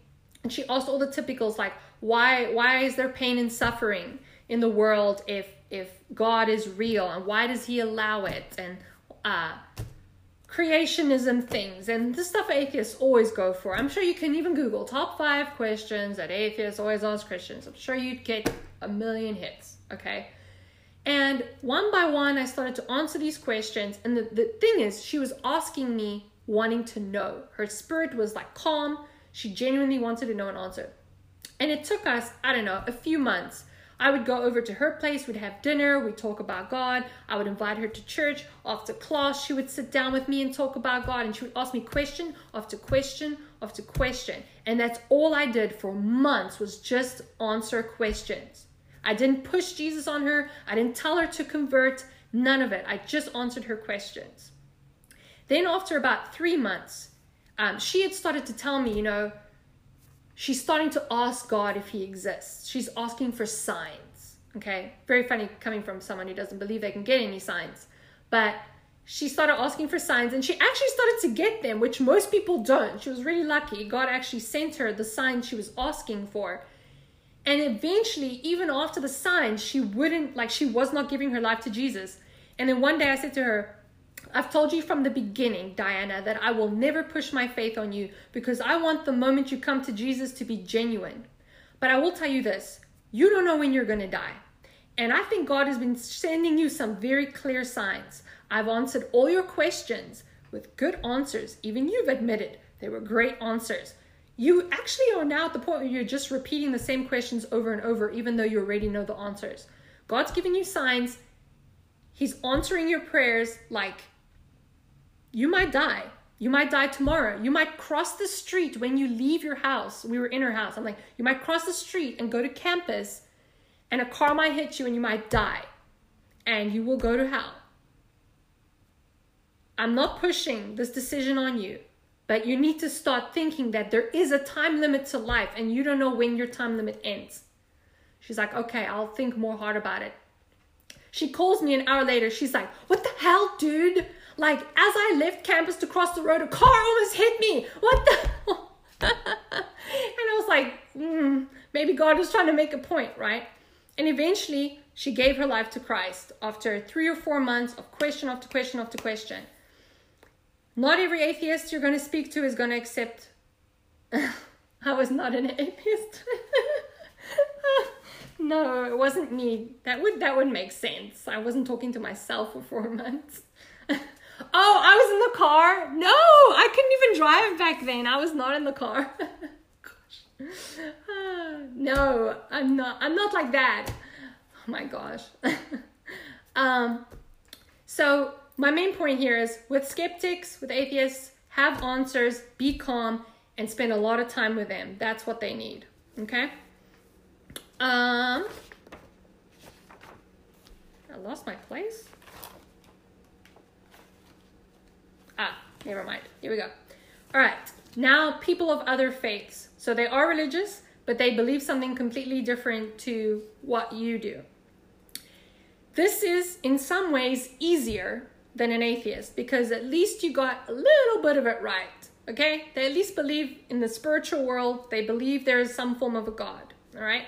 So basically, your route is going to be a few things, but one is going to be subtly planting seeds of doubt by simple conversation. And again, this takes research. All other faiths, I hope this isn't offensive to anyone. I always worry, even in America, that I'm offending people. But every other faith except Christianity has so many holes in it. Like, you can disprove their own faith with their own holy books. Like, if you just look hard enough. Like, I've heard atheists disprove Islam only using the Quran, okay? So you don't even have to prove Jesus to them to prove that their own religion has flaws in it, if you really want to, right? So, but you're not going to attack them on it. It's over time, small little seeds of doubt. And usually that comes in the form of questions. Like, for example, with the question I gave about the prophet, or with Jesus being a prophet, you wouldn't say to them, oh, well, Jesus was a prophet. Your book says that a prophet never lies, and Jesus said he was God, therefore he's God. What you would do is, in a natural conversation one day, you would say, what does the Quran say about prophets? Start a conversation. Try to get them to say, prophets are holy, they're sent by God. And if they don't say they don't lie, say, are they capable of lying to you? Do you think a prophet could lie? Do you think Muhammad lied? No. All right. Don't you guys think Jesus is a prophet? Yes. Okay. And then you can decide whether you want to go that route today or leave it a few days. But eventually you start to bring up these things slowly but surely. An important point here is be friends with these people from other faiths. Like, unless you're on a mission trip or in a once-off scenario, which we will get to, you want to build a relationship. When you've built a relationship with someone and they know that you care about them, they're more likely to listen to what you have to say. Again, pray for them. In all these scenarios, pray. Because no matter how well you know the Bible, no matter how great your answers, if God doesn't change their heart, they will never believe in him. God is the only one who can save someone. So always be praying for the people you're trying to reach. Again, let your conduct be unhypocritical. Show them that you're different, right? A lot of these other faiths, they actually have a really great moral code. So if your life is more evil than their evil religion's moral code, who do you think they're going to follow, right? I mean, if you look at some of these Buddhist monks and stuff like that, a lot of the stuff they teach sounds really great. And if you really follow it, you're all about peace and love and blah, blah, blah. And a lot of these monks as well, they separate themselves from all worldly pleasure, right? So on the surface, they look really holy. And so if you are just worldly to the core, you're not going to convert someone who's living a moral life according to their own religious book. So you have to be exemplary in your behavior too. Again, doesn't mean you don't make a mistake. That's actually a great thing, because if you do make a mistake, our religion is different to every other religion. Most other religions, there's some penalty that they must pay when they do make a mistake. So that's a great entryway. Lead by example, but when you make a mistake, admit it, and then harp on, wow, Jesus is forgiving. I'm so glad that I don't have to pay the penalty for sin, blah, blah, blah, blah, blah. Go off on a gospel tangent. Maybe ask them some questions. If you sin, how do you believe you get forgiven? Do you have to be punished for your own sin? Do you think a loving God would expect that from you? Our God says he loves us, and so he sent his son to die so that we didn't have to take the punishment. And he didn't only die for me, he died for you. All you have to do is accept him as your savior, and then you don't have to be punished. And then list the punishments they would have had if you accept him as your savior. So small little baby things. Also invite them to Christian things. I wouldn't say invite them to like Sunday morning service, maybe a bit intense.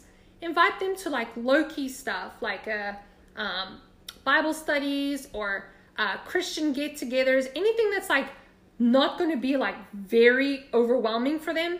Invite them to things. You'll be surprised how many times they'll actually come. And then a side note on Muslims. Muslims believe that if you don't argue for what you believe, they cannot respect it. That is a Muslim belief.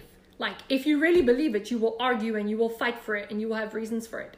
I've heard testimonies of Muslims who became Christians that said they never took Christians seriously because Christians never tried to proselytize them. That's to convert them. Because in their belief, they believe that if your faith is really true and important, you will try to get other people to convert. So the fact that Christians are not coming to Muslims is one of the reasons the Muslims don't take our faith seriously. Muslims specifically, this is not for all other faiths. Muslims, they want debate, they want argument, again, in love and kindness, but they want that.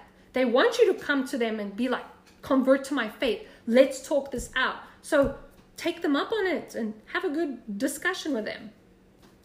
All right, next group of people, the general populace. So not anti-God and not of another religion, just general people that you meet every day who are either unchurched, lukewarm, some weird sect, not really going to church, anyone else, okay? There's two groups within this group. One is people that you see once off and never again, and then people that you see every day. And you would treat those two scenarios very differently, in my opinion, okay? The general populace that you only see like once off. So this would be plane rides, Uber rides, standing in line and waiting for things, sitting in the doctor's office, going to a conference and mingling during the intermissions and the breaks. You will treat this very differently. This is the time where you're going to be very overt with your faith. You have the opportunity to talk to them. You might never talk to them again. You can't build a relationship with them. They could die tomorrow. You don't know how many Christians are in their life. You have one shot. You got to take it. You might fail miserably, but one thing I've always said is you can't drive them deeper into hell, okay? They're already going to hell. You telling them the gospel and them rejecting it ain't making them go to hell more. You have done something that could potentially make them go to heaven. So you did a good thing, okay? Also, and this accounts for all people, if what you do doesn't lead to a conversion, it doesn't mean that you haven't done something significant. You could have been planting seeds, and those seeds and everyone else that plants seeds eventually lands to a point where the seed grows into something and this person converts. That always used to bother me. I used to invite so many people to church and speak to them about God, and then I'd bring them into the church, and then the youth pastor would speak to them for 10 minutes, and he'd be like, yeah, so-and-so just gave their life to Jesus. And I'd be like, I've been working this person for months, and then you get to take them. And I was bitter about it, and then God showed me this scripture. Rachel, you don't have it. I only thought of it today. It's in 1 Corinthians 3, verse 5 to a bit after that. Who then is Paul and who is Apollos, but ministers through whom you have believed, as the Lord gave to each one? I planted, Apollos watered, but God gave the increase. So then neither he who plants is anything, nor he who waters, but God who gives the increase. Now he who plants and he who waters are one, and each one will receive his own reward according to his own labor. So that person that you speak to once and rejects what you're saying, if they become a Christian later in life because of the seeds that you've planted along with other people, every single person that's planted a seed in their life reaps a reward. And God says the person who plants Well, the person who waters, everyone is equal. Like someone who is watering isn't more valuable than someone who is planting a seed. So my youth pastor, because he spoke to them 10 minutes and got them to say a sinner's prayer, his input wasn't more valuable than my 3 or 4, 5, 1 year with this person trying to get them to believe in Jesus. We both receive equal reward because we both sowed into this person's faith. Okay? So when you have these once-off encounters, you want to just go for it. Okay? Regardless of the result. This is a great opportunity to be really bold and straightforward because you will never see them again. You can mess up. You can say the wrong thing. You could be offensive. You could mess up the Bible so bad. It's fine. They're gone. You'll never see them again. No one has to know. Okay? So do it. So here's some ways that you can spread your faith with these once-off encounters. First way is your testimony. That's a great way to be able to start a conversation about faith. There's some great leading questions that you can Google online so that you don't just turn to the other person and go, hey, I gave my life to Jesus. I was like living in sin and it was amazing, blah, blah, blah. Like there are questions you can find that are great leading questions, right? Let me see if I can think of something offhand.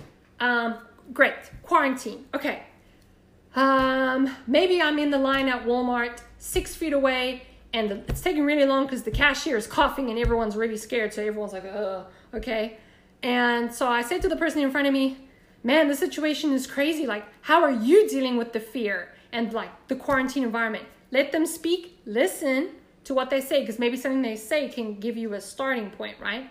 But when they're done, normal human beings will ask you, what about you? That's the greatest question an evangelist can ever hear, because that's your cue for go for it, right? If they don't say, what about you? Then just be rude and stop talking about yourself, okay? And then say, I'm just so grateful to God. You know, I don't know what I'll be doing in this situation. He's been so faithful to me. List blessings. I didn't lose my job. I'm still getting paid. I can work from home or whatever. Make it your own. But find a way to share your testimony. Then you can even go deeper into your testimony and just be like, you know, and I don't know what I would have done if I'd never given my life to Jesus 5 years ago, blah, blah, blah, blah, blah. And there you go. You've led yourself into your own testimony without being super weird. Little weird, because it's always going to be a little weird, but not super weird, as in scare them away, run the opposite direction weird, okay? And I mentioned leading questions. Leading questions are great for you to use. I actually had some, I won't read them all because it'll take too long. This would be great if you're like in an Uber ride or on a plane, something with a little bit more time than just like 30 seconds. Do you have much of a spiritual background? How do you describe your spiritual journey? What values and causes are you most passionate about? What gives meaning and purpose to your life? What's most influenced you to come to your current conclusions? What people have most shaped your beliefs? What do you think about this Jesus guy? Make it look like you're a skeptic and then let them like pour it all out. And then you'd be like, no, I'm not a skeptic. Yeah, caught you, right? So at least one person's laughing. So like there's a lot. Like that was one Google search I did and I got all of those. Some of them might be a little weird. I'm sure you can find way more natural ones than that. So you can use that. I once read a book by Ray Comfort called Hell's Best Kept Secret. That had a method of how to preach the gospel. It's a little controversial. It's worked for him hundreds of times. Let the Spirit guide you. But once off encounter, so if you make a mistake, oh well. And he says you should go through the 10 commandments with a person. Ask them, do you think you're a good person? Most people will say yes. Ask them, have you ever lied? I hope they would say yes. If they don't, you're like, you're lying right now, you know? And it's like, okay, well, if you lied, doesn't that make you a liar? Ask them, have they ever stolen something, no matter how small and insignificant, a napkin from a restaurant, piece of paper that didn't belong to them, like anything that makes you a thief. And take them, the other one he uses is, Have you ever looked at a woman lustfully? Ever? That one gets everyone, right? And yes, and he goes, well, you know, the word of God says if you look at a woman lustfully, you've committed adultery. So you're an adulterer, technically. So, you know, according to God's standard, are you a good person? And that will work for some people. They'll be like, well, I mean, I guess not. And I mean, this might sound ridiculous to you, but I've watched hours of videos of him doing this, and it actually works on a lot of people, shockingly enough. And then he tells them about God's goodness, God's righteousness, that they don't even have to be good. They just have to be made righteous in Christ. And they don't have to be held accountable for all those things. And then he leads into a gospel conversation. And he's led so many people to Christ with that. Like I said, let the Spirit lead you. If you're next to a really scary guy, maybe don't. And then rather use the nice questions. But if you're next to a semi-weak looking person who can't punch you in the face, feel free, if the Spirit leads you, to use that. Another great way is, this is if they're in your town, invite them to church. I love Blueprint's little cards that you can give. Like, you literally can share your faith without saying anything. I'm not saying that you can do that all the time, but that's great, right? You can just give someone a card. Hey, it was great talking to you. Here's a card from my church. I'd love to see you, you know? And you know what? You give out 100 cards and one person comes. That's one person that's in the kingdom of God after that. So take a bunch of those cards. Next time you can get hold of them, or just invite them. Say, oh, I'll send you a link to our Facebook group or whatever. What's the worst they can say? No. Oh, how terrible. You know, like, just try. Okay. So that's a once-off encounter, and I call those gospel opportunities. There's another thing that I call a goodness opportunity. This for me is not when you spread the gospel with your words, but when you spread the gospel with your actions. And so this is like random acts of kindness. Like, you're standing in the grocery line and you pay for the person behind you. And when they realize it, you say, God bless you. Jesus loves you so much. You don't sit there trying to convert them. You just do something kind. You know, take your neighbor's trash to the front of the yard on whatever morning the trash people come, or put it back. Leave a waitress a really big tip and write Jesus loves you on the receipt. You see someone walking on the side of the road, and preferably you're a male, so you're not terrified of picking up a hitchhiker or something, but if you see a lady walking on the road, especially if it's raining, then you get extra brownie points in heaven, right? Stop your car, be like, hey, can I give you a lift? And you can share your faith if they get in the car, but if not, just be like, you know, God loves you. I'm so glad I got to meet you today. Little seeds like that, they stay with people, and you don't know what else God is doing. Actually, Rachel, you have a great story like this, right? The waitress. Do you want to share a very short version of that about how different people planted seeds? Yeah. So I was out to dinner with some friends, and we were originally supposed to go to a Mexican restaurant or something. And like 20 minutes beforehand, my friend was like, no, we're going to go to Cracker Barrel. And I was like, Cracker Barrel? That's stupid. I don't even like that. And so we get to dinner, and our waitress comes up, and she's like, we all were like, oh my gosh, like, she's such a baby. And we all placed bets on like how old she was. She was 17.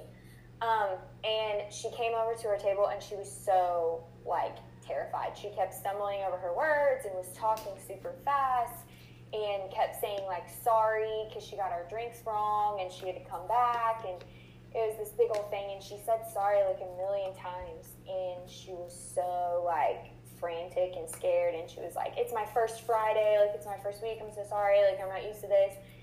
And I just like, I have a special place in my heart for servers anyway, because I was one and I know how bad it sucks. So like every time I'm at a restaurant, I just like, my heart just like breaks for every single person that's a server. And this girl was just so young, and she was just so scared, and it was just everything that could possibly go wrong was going wrong. And she came over to our table for like the 4th time and had to apologize. And she was just like, I mean, her whole body was like shaking. Like, I haven't seen somebody that like anxious in quite some time. And I just like put my hand on her arm, and I was like, hey, and I made her like lock eyes with me and stop like what she was doing. And I was like, hey, has anybody told you that it's okay? Like, you're going to be okay. You're doing great. It's all good. Like, it's not the end of the world. Like, we are all okay. We're doing okay. We will get our food. If we don't, we don't. Like, it's going to be okay. I don't know if anyone has told you to, like, slow down or that you're fine, but I promise you are. And she was just like, oh my gosh, you're so nice. Like, why are you being so nice? And I was just like, look, I was a server girl. Like, I understand how it is. And my friend was like, my friend knows that I'm the person that will, like, be a little bit of an evangelist. And she's like, she's not like that. So she likes when I'm like that because she kind of lives through me vicariously, I guess. And she kind of like nudged me and she was like, are you gonna go pray for her? And I was like, yeah, I am actually. And so she was over at a table across from us, and I just left our table, and I went over and I said, hey, can I talk to you for a second? She was like, her eyes got so big, and she was like, yeah, like, what's up? And I said, is it okay if I pray for you? Are you okay with that? And she was like, yeah. She was like, really? Like, you want to do that? And I was like, yeah, are you okay with that? And she was like, yeah, I am. And I prayed for her, and I said, I just feel like you're dealing with a lot of anxiety, and I want to pray some peace over you, and I want to let you know that God loves you and that he sees you and that somebody cares about you. And I asked her if, like, she believed in God, and she chuckled, and she was like, not really. And I was like, okay. I was like, that's okay. I said, everybody has their own journey and, like, their process. And I said, we weren't supposed to be at this restaurant tonight. And I said, I think that I came here so that I could pray over you and so that God could remind you that he sees you and that he loves you. And she was like, this is really weird because you're like the third person that's mentioned something about God to me today. And she's like, normally I just roll my eyes because, you know, it's just those, like, stupid Christians that are hypocritical and, like, say something about God but don't tip well and are really rude. And I was like, girl, I get it. I was like, I understand. And so I just said, I was like, I think that God's trying to get your attention. And I said, I think he's trying to tell you something. And I said, I think he's calling your name a little bit. And I said, do you know why? And she was crying, like, from me praying over her and us just talking. She was like, yeah, I do. And so I just encouraged her, and she was like, you're just so nice. And I was like, it really has nothing to do with me. It's God loves you so much that he would send a stranger over to talk to you and pray over you and encourage you. And I said, it really has nothing to do with me. I'm not that nice on my own. Like, I'm not this, like, wonderful little, like, fairy person that just bebops around in this, like, fairy tales and unicorns all the time.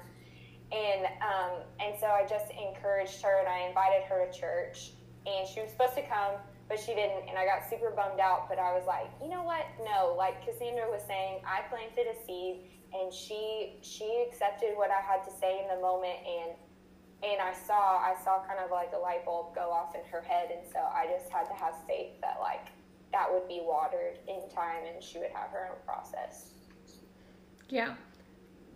So you don't know if something that you're doing, some random act of kindness, is planting a seed, because if Rachel had been the only one that day that had said something, I mean, it still would have meant something, but the fact that she was the third person that day who had just said a little thing about God, it started to make this girl think, whoa, this is weird. Maybe God is trying to talk to me. And this is a girl who didn't believe in God.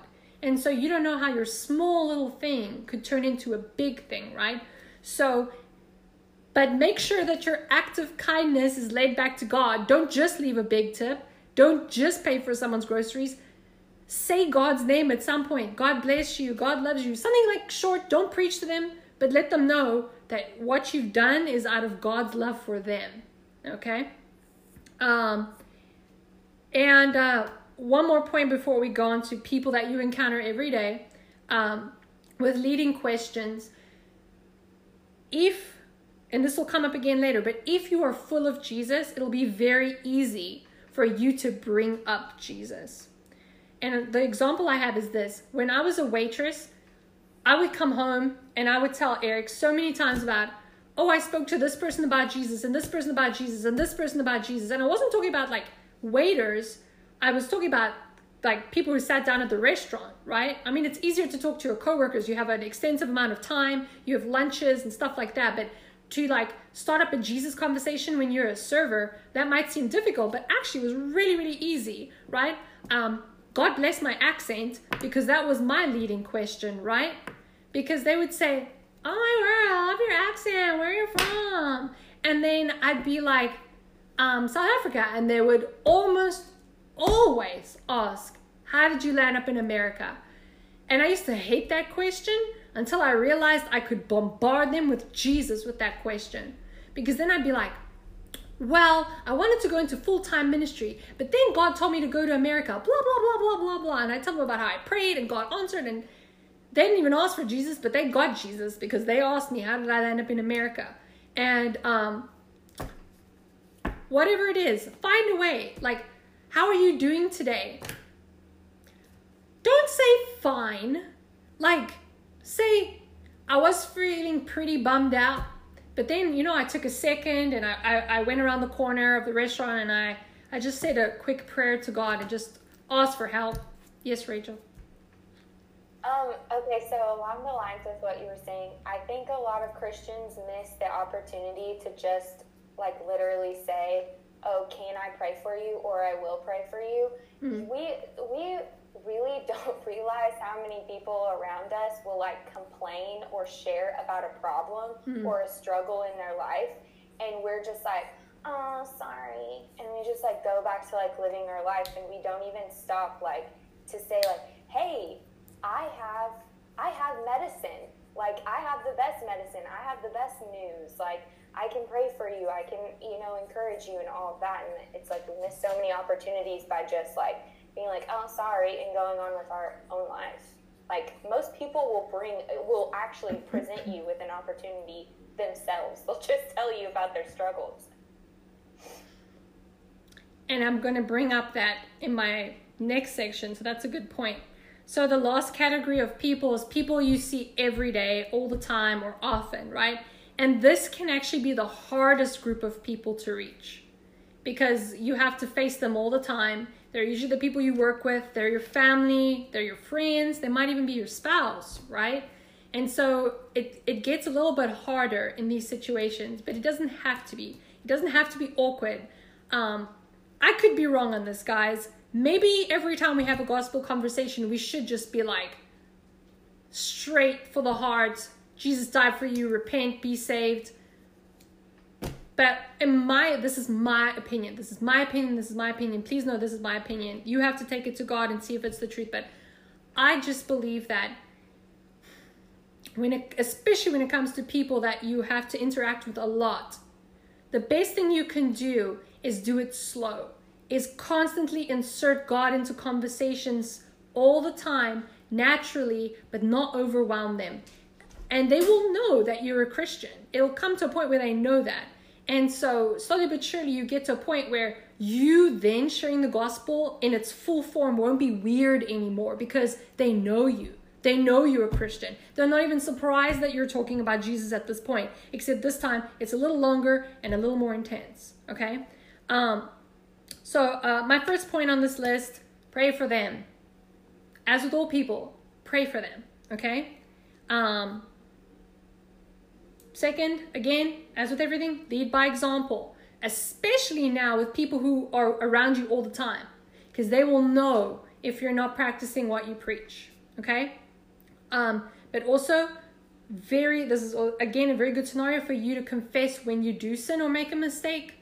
For example, at work, I've been called out a few times for things I've done wrong.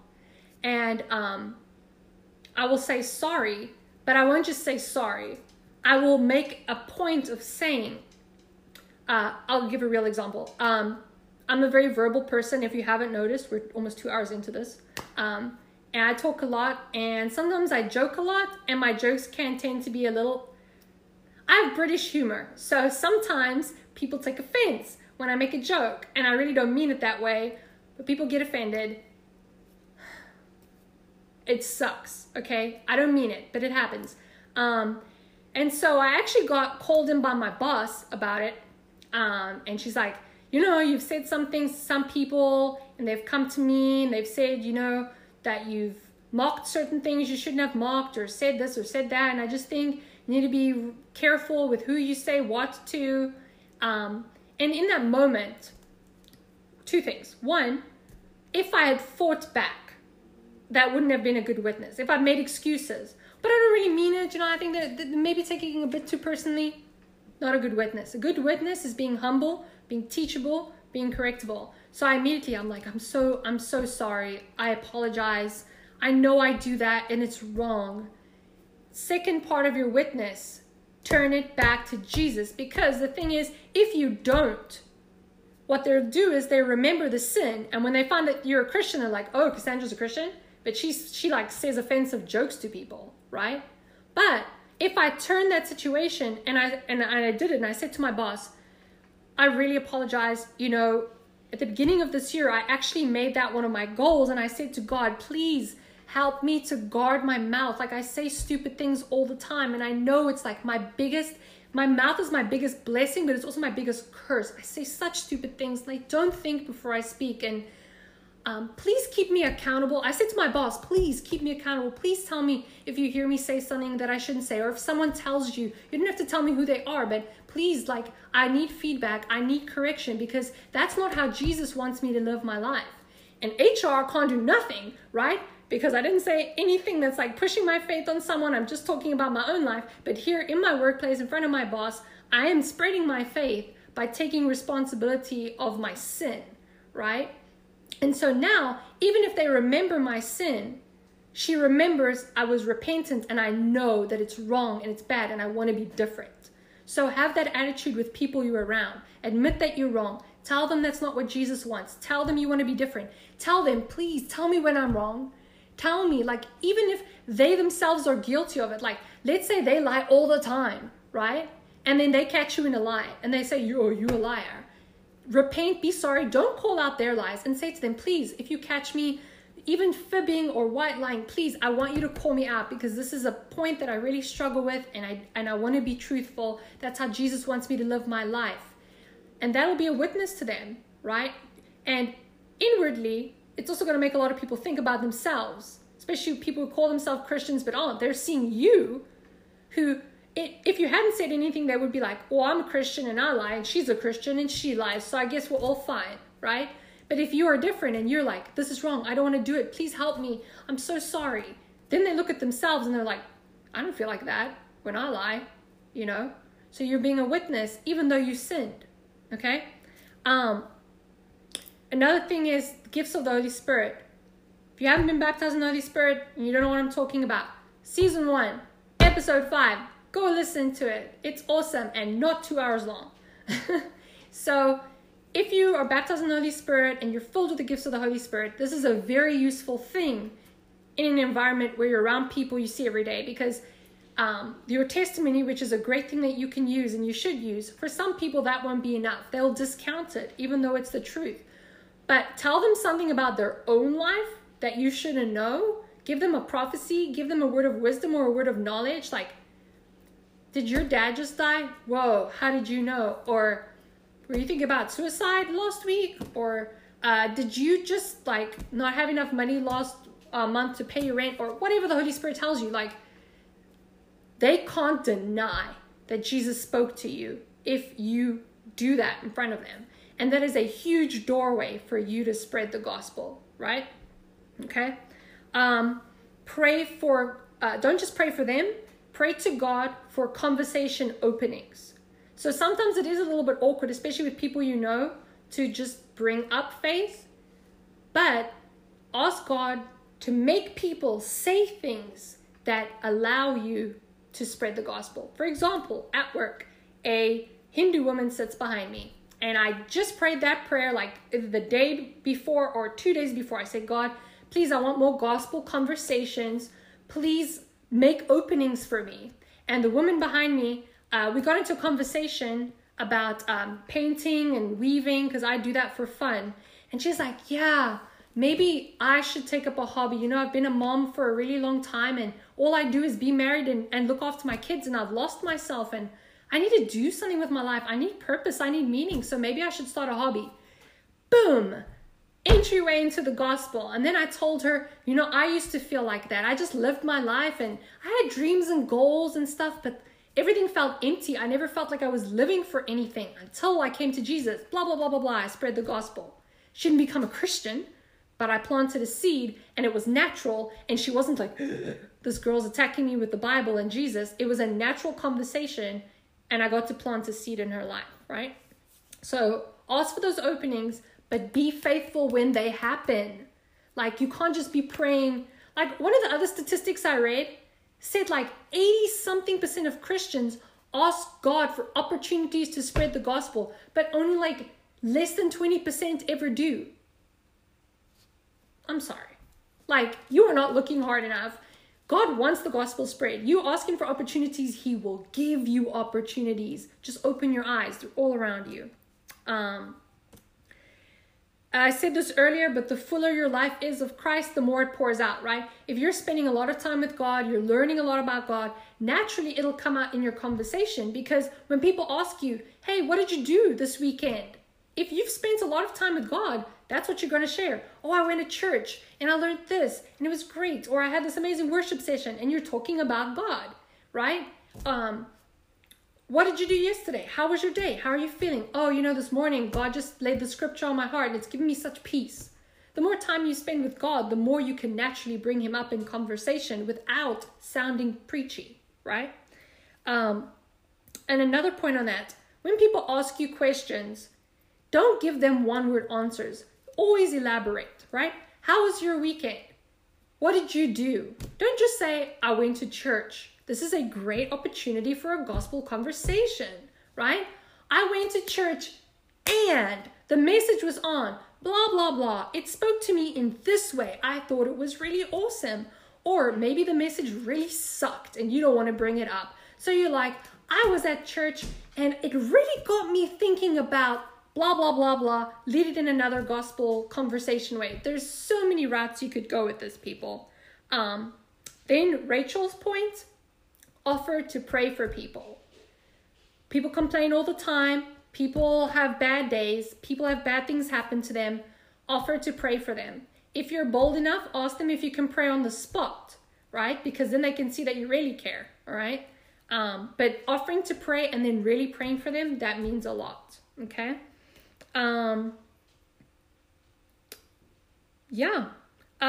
There are... invite people to church as well. Invite them to small groups. And as you build friendships, have deeper and deeper conversations. This way, you don't overwhelm them. I'm going to give you 2 examples, and that will be the end. One was, his name is Sean. He's now married to one of my best friends. He was studying his master's when I was doing my honors year, which is an undergrad in the British education system. So he was one level above me, and we were always in the corridor, that's a passage, a hallway, where all our offices were in the university. Because we were so few students, we each got our own office to study in. And so we would be there for hours and hours. We'd be there till like 4 a.m. sometimes. And there were very few of us, so obviously we talked a lot, we became friends. And so sometimes I'd be sitting in his office and we're chilling. It's a Saturday, 12 o'clock at night, we're trying to study or do a project. And obviously conversation would come up. And I built a good friendship with this guy. He knew I was a Christian. And we got to talking about God. And there came a day, I did not say this the first day I met him. Over a few months after we built a friendship, we were talking about God. And I said to him, Sean, you're not a Christian. And he was like, what? Of course I'm a Christian.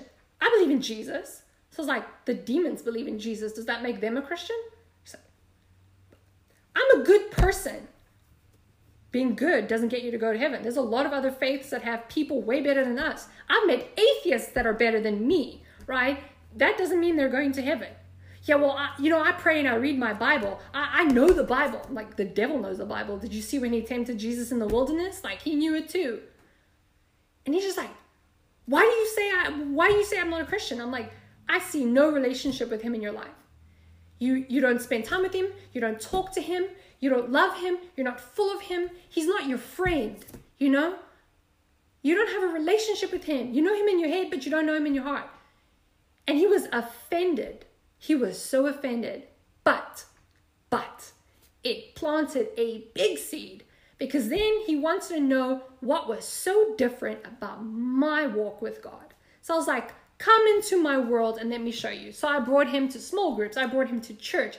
I invited him over to our friend gatherings, which was all like intense Christians all around him. So he got to see how, even if we were just having a barbecue at our house, Jesus would come up all the time. We'd pray all the time. We'd talk about the word. We'd make Bible corny Moses Noah jokes. Like, everything was Jesus. And he started to see, whoa, their lives revolve around Jesus. And again, I didn't push Christianity on him. I never said, oh, I'm going to make you say a sinner's prayer. I said, there will come a day where you'll feel deep in your heart that you want what we have. And you will come to me and you'll say, I'm ready. And that will be the day that Jesus is going to grab you, take your life, and we can say a prayer, or you can say 2 words. If you truly repent in that moment and you come to him, he will forgive you, he will accept you. But I'm not going to push a prayer on you, because too many people get a prayer pushed on them, and then they end up like you, Sean, thinking they're saved their whole lives, but they're not. So I'm not pushing anything on you. Took a few months again. I personally have never had a scenario except on a mission trip where I preached the gospel and immediately the person got saved. Lots of people do. More power to you. It's never happened to me. Okay? So I have always had long-term things. And I think with most people, it's going to be long-term. So invest time in them. Invest a lot of time in them. Make a friendship with them. And slowly insert God in. And you're not going to have, not all of you are going to have a Sean situation. I didn't, every person I met go, you're not a Christian. But with him, I just knew in this situation, that's how I'm going to address it. Okay? And now he's saved. He's on fire for God. He's married to one of my super Christian female friends. Great. Hallelujah. Right? That's awesome. I have another example, and I didn't know whether I should do this because the person's in the group. But I'm going to ask them to speak, and they didn't know this. So they might say something bad, and if you want to say something bad, it's super okay. Like, I can accept the truth. But I wanted to prove a point. Drew. So this is not a scenario where I'm like, oh, this was an unbeliever that I led to Christ. But all the principles I've just told you that I apply with people I know, I did this to Drew. Like, I didn't come to him day one and be like, hey, you believe in Jesus? You got to accept him as your savior. You're going to hell. You know, I didn't meet him day one and even give him my whole testimony and every bad thing that's happened to me and how God, like, saved me. I didn't do that. All I did was slowly just talk about God. Now, again, I'm not saying Drew is an unbeliever, but the people you catch, they might not always be unsaved. They might be people who need community. They might be people who need a new church. They might be people who a part of their faith has maybe been dead for a while and they needed to be revived. You don't know how you're going to influence or affect someone. And so, out the horse's mouth, I want Drew to tell me if at any point, and you can be honest, and I'll take it, I'll take the hit. Okay, question 1. Did I, at least occasionally, bring up Jesus and God in some form or another in conversations we have had? Yes. Okay. And now the big question. Did you at any point in those conversations feel, and you can say yes, it's okay. Did you ever feel coerced, manipulated, like I was pushing my faith on you or trying to get you to believe something different? No. Okay, thank God. My point would have been terrible if he'd said yes. But even though Drew is not like an unbeliever or an atheist, I applied the same principles to him. Slowly but surely, talking about God naturally in conversation, not only talking about God, we talk about gaming and random nonsense, right? But slowly. And after 11 months of working together, I invited him to my church. And here he is. Yay. I'm so happy you're here, Drew. I really am. You know? But it just shows, like, I don't know how he would have reacted if I just come to him straight on and just be like, Drew, bro, Jesus. You know? Probably would have thought I'm crazy and he wouldn't even want to be my friend. But it's small things. The first thing I ever said to him about God was, he works in a different department to me and he uses this software. I won't name just in case, but they call it the Bible because it's the source of all truth of data, right? But there's mistakes sometimes in that system. So the first Jesus conversation I ever had with him was, I went to him and I'm like, you guys call your software the Bible. But let me tell you something about the Bible. It is inerrant. It is infallible. It is the proven word of God. It doesn't have a mistake in it, but your application has mistakes in it. There we go. I didn't preach to him about Jesus, but from that first conversation, there was a little seed of, this girl believes in the Bible. She believes really strongly in the Bible. But I turned the conversation to something completely different. And he never knew that that was the first seed of many, many seeds that was going to be sown. And so I have my eye on you from the beginning, Drew. So happy that you're here. And so, guys, I hope that you can take these practical steps. And if you have questions, please stay on and I'll address them. If you have a specific thing that you want to bring up, like this is the scenario I'm in, this is the person I'm trying to lead to Christ or be a witness to, and you want to bring it up, please do, and we can discuss it. I'm going to read one closing verse, and then we'll pray, and then we'll go into questions. And if you want to log off because it's late and you don't want to stay for questions, just put your prayer request in chat, and you can log off. No hard feelings, but I do want to give time for questions, and it might go on long, so it's just a warning. So you can go if you want to, but please leave your prayer requests. I'm going to read Matthew 10, verse 32 to 33.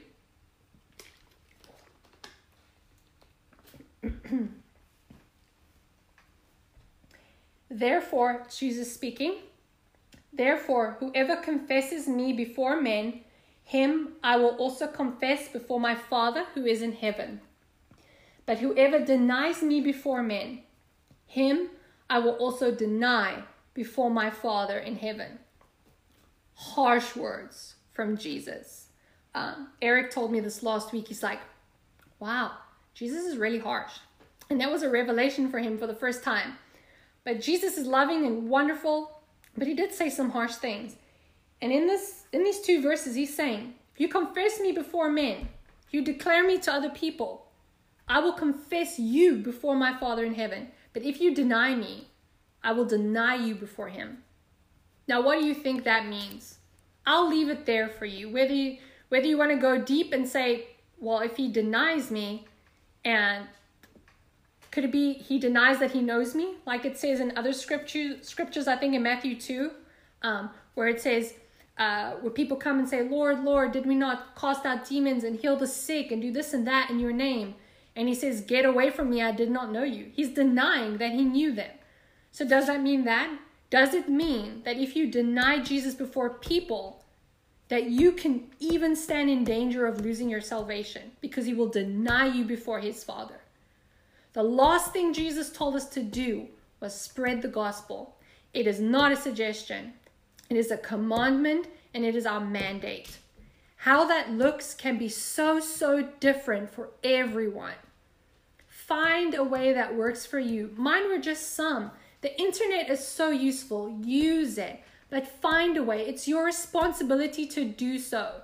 If you don't know, look it up. Speak to me. Speak to someone else who you know is really good at it. And find ways to do it. Start small. Make some Facebook statuses that let people know that you're a Christian. Do the once-off kindness acts where you say God loves you. Offer to pray for people. Those are baby steps you can use. But don't stay on the baby steps. Keep moving forward till you get the point where you can actually share your faith with someone. It's amazing when what you have done has led someone to Christ. There is no greater thing that you can do for God than to expand his kingdom and lead people into his throne room. There's nothing. If you love Jesus and you're grateful for everything he's done for you, save other people. They have limited time on earth. Think about that. You might offend them for a little while, but they're going to die. And then for all eternity, they spend it in one of two places. Make sure they spend it with Jesus. Do your part. Cool. All right. Jermichael, will you close us off in prayer before questions? Yep, of course. Thank you. Lord, thank you for this day. Thank you for bringing us all here, having the chance to learn more about you, through that learn more about ourselves, Lord. May we use this lesson as we go about our day-to-day, just learning more about you and being more of an example and a light that you created us to be, Lord. May we reflect who you are in our day-to-day living. Lord, we know it's a journey. It's something that doesn't just come to us so easily, or just at the flip of the switch. Yes, thank you, my wife. But our faith is a marathon, Lord, and allow us to embrace the run and chase after you every day, Lord. In your name we pray. Amen. Amen.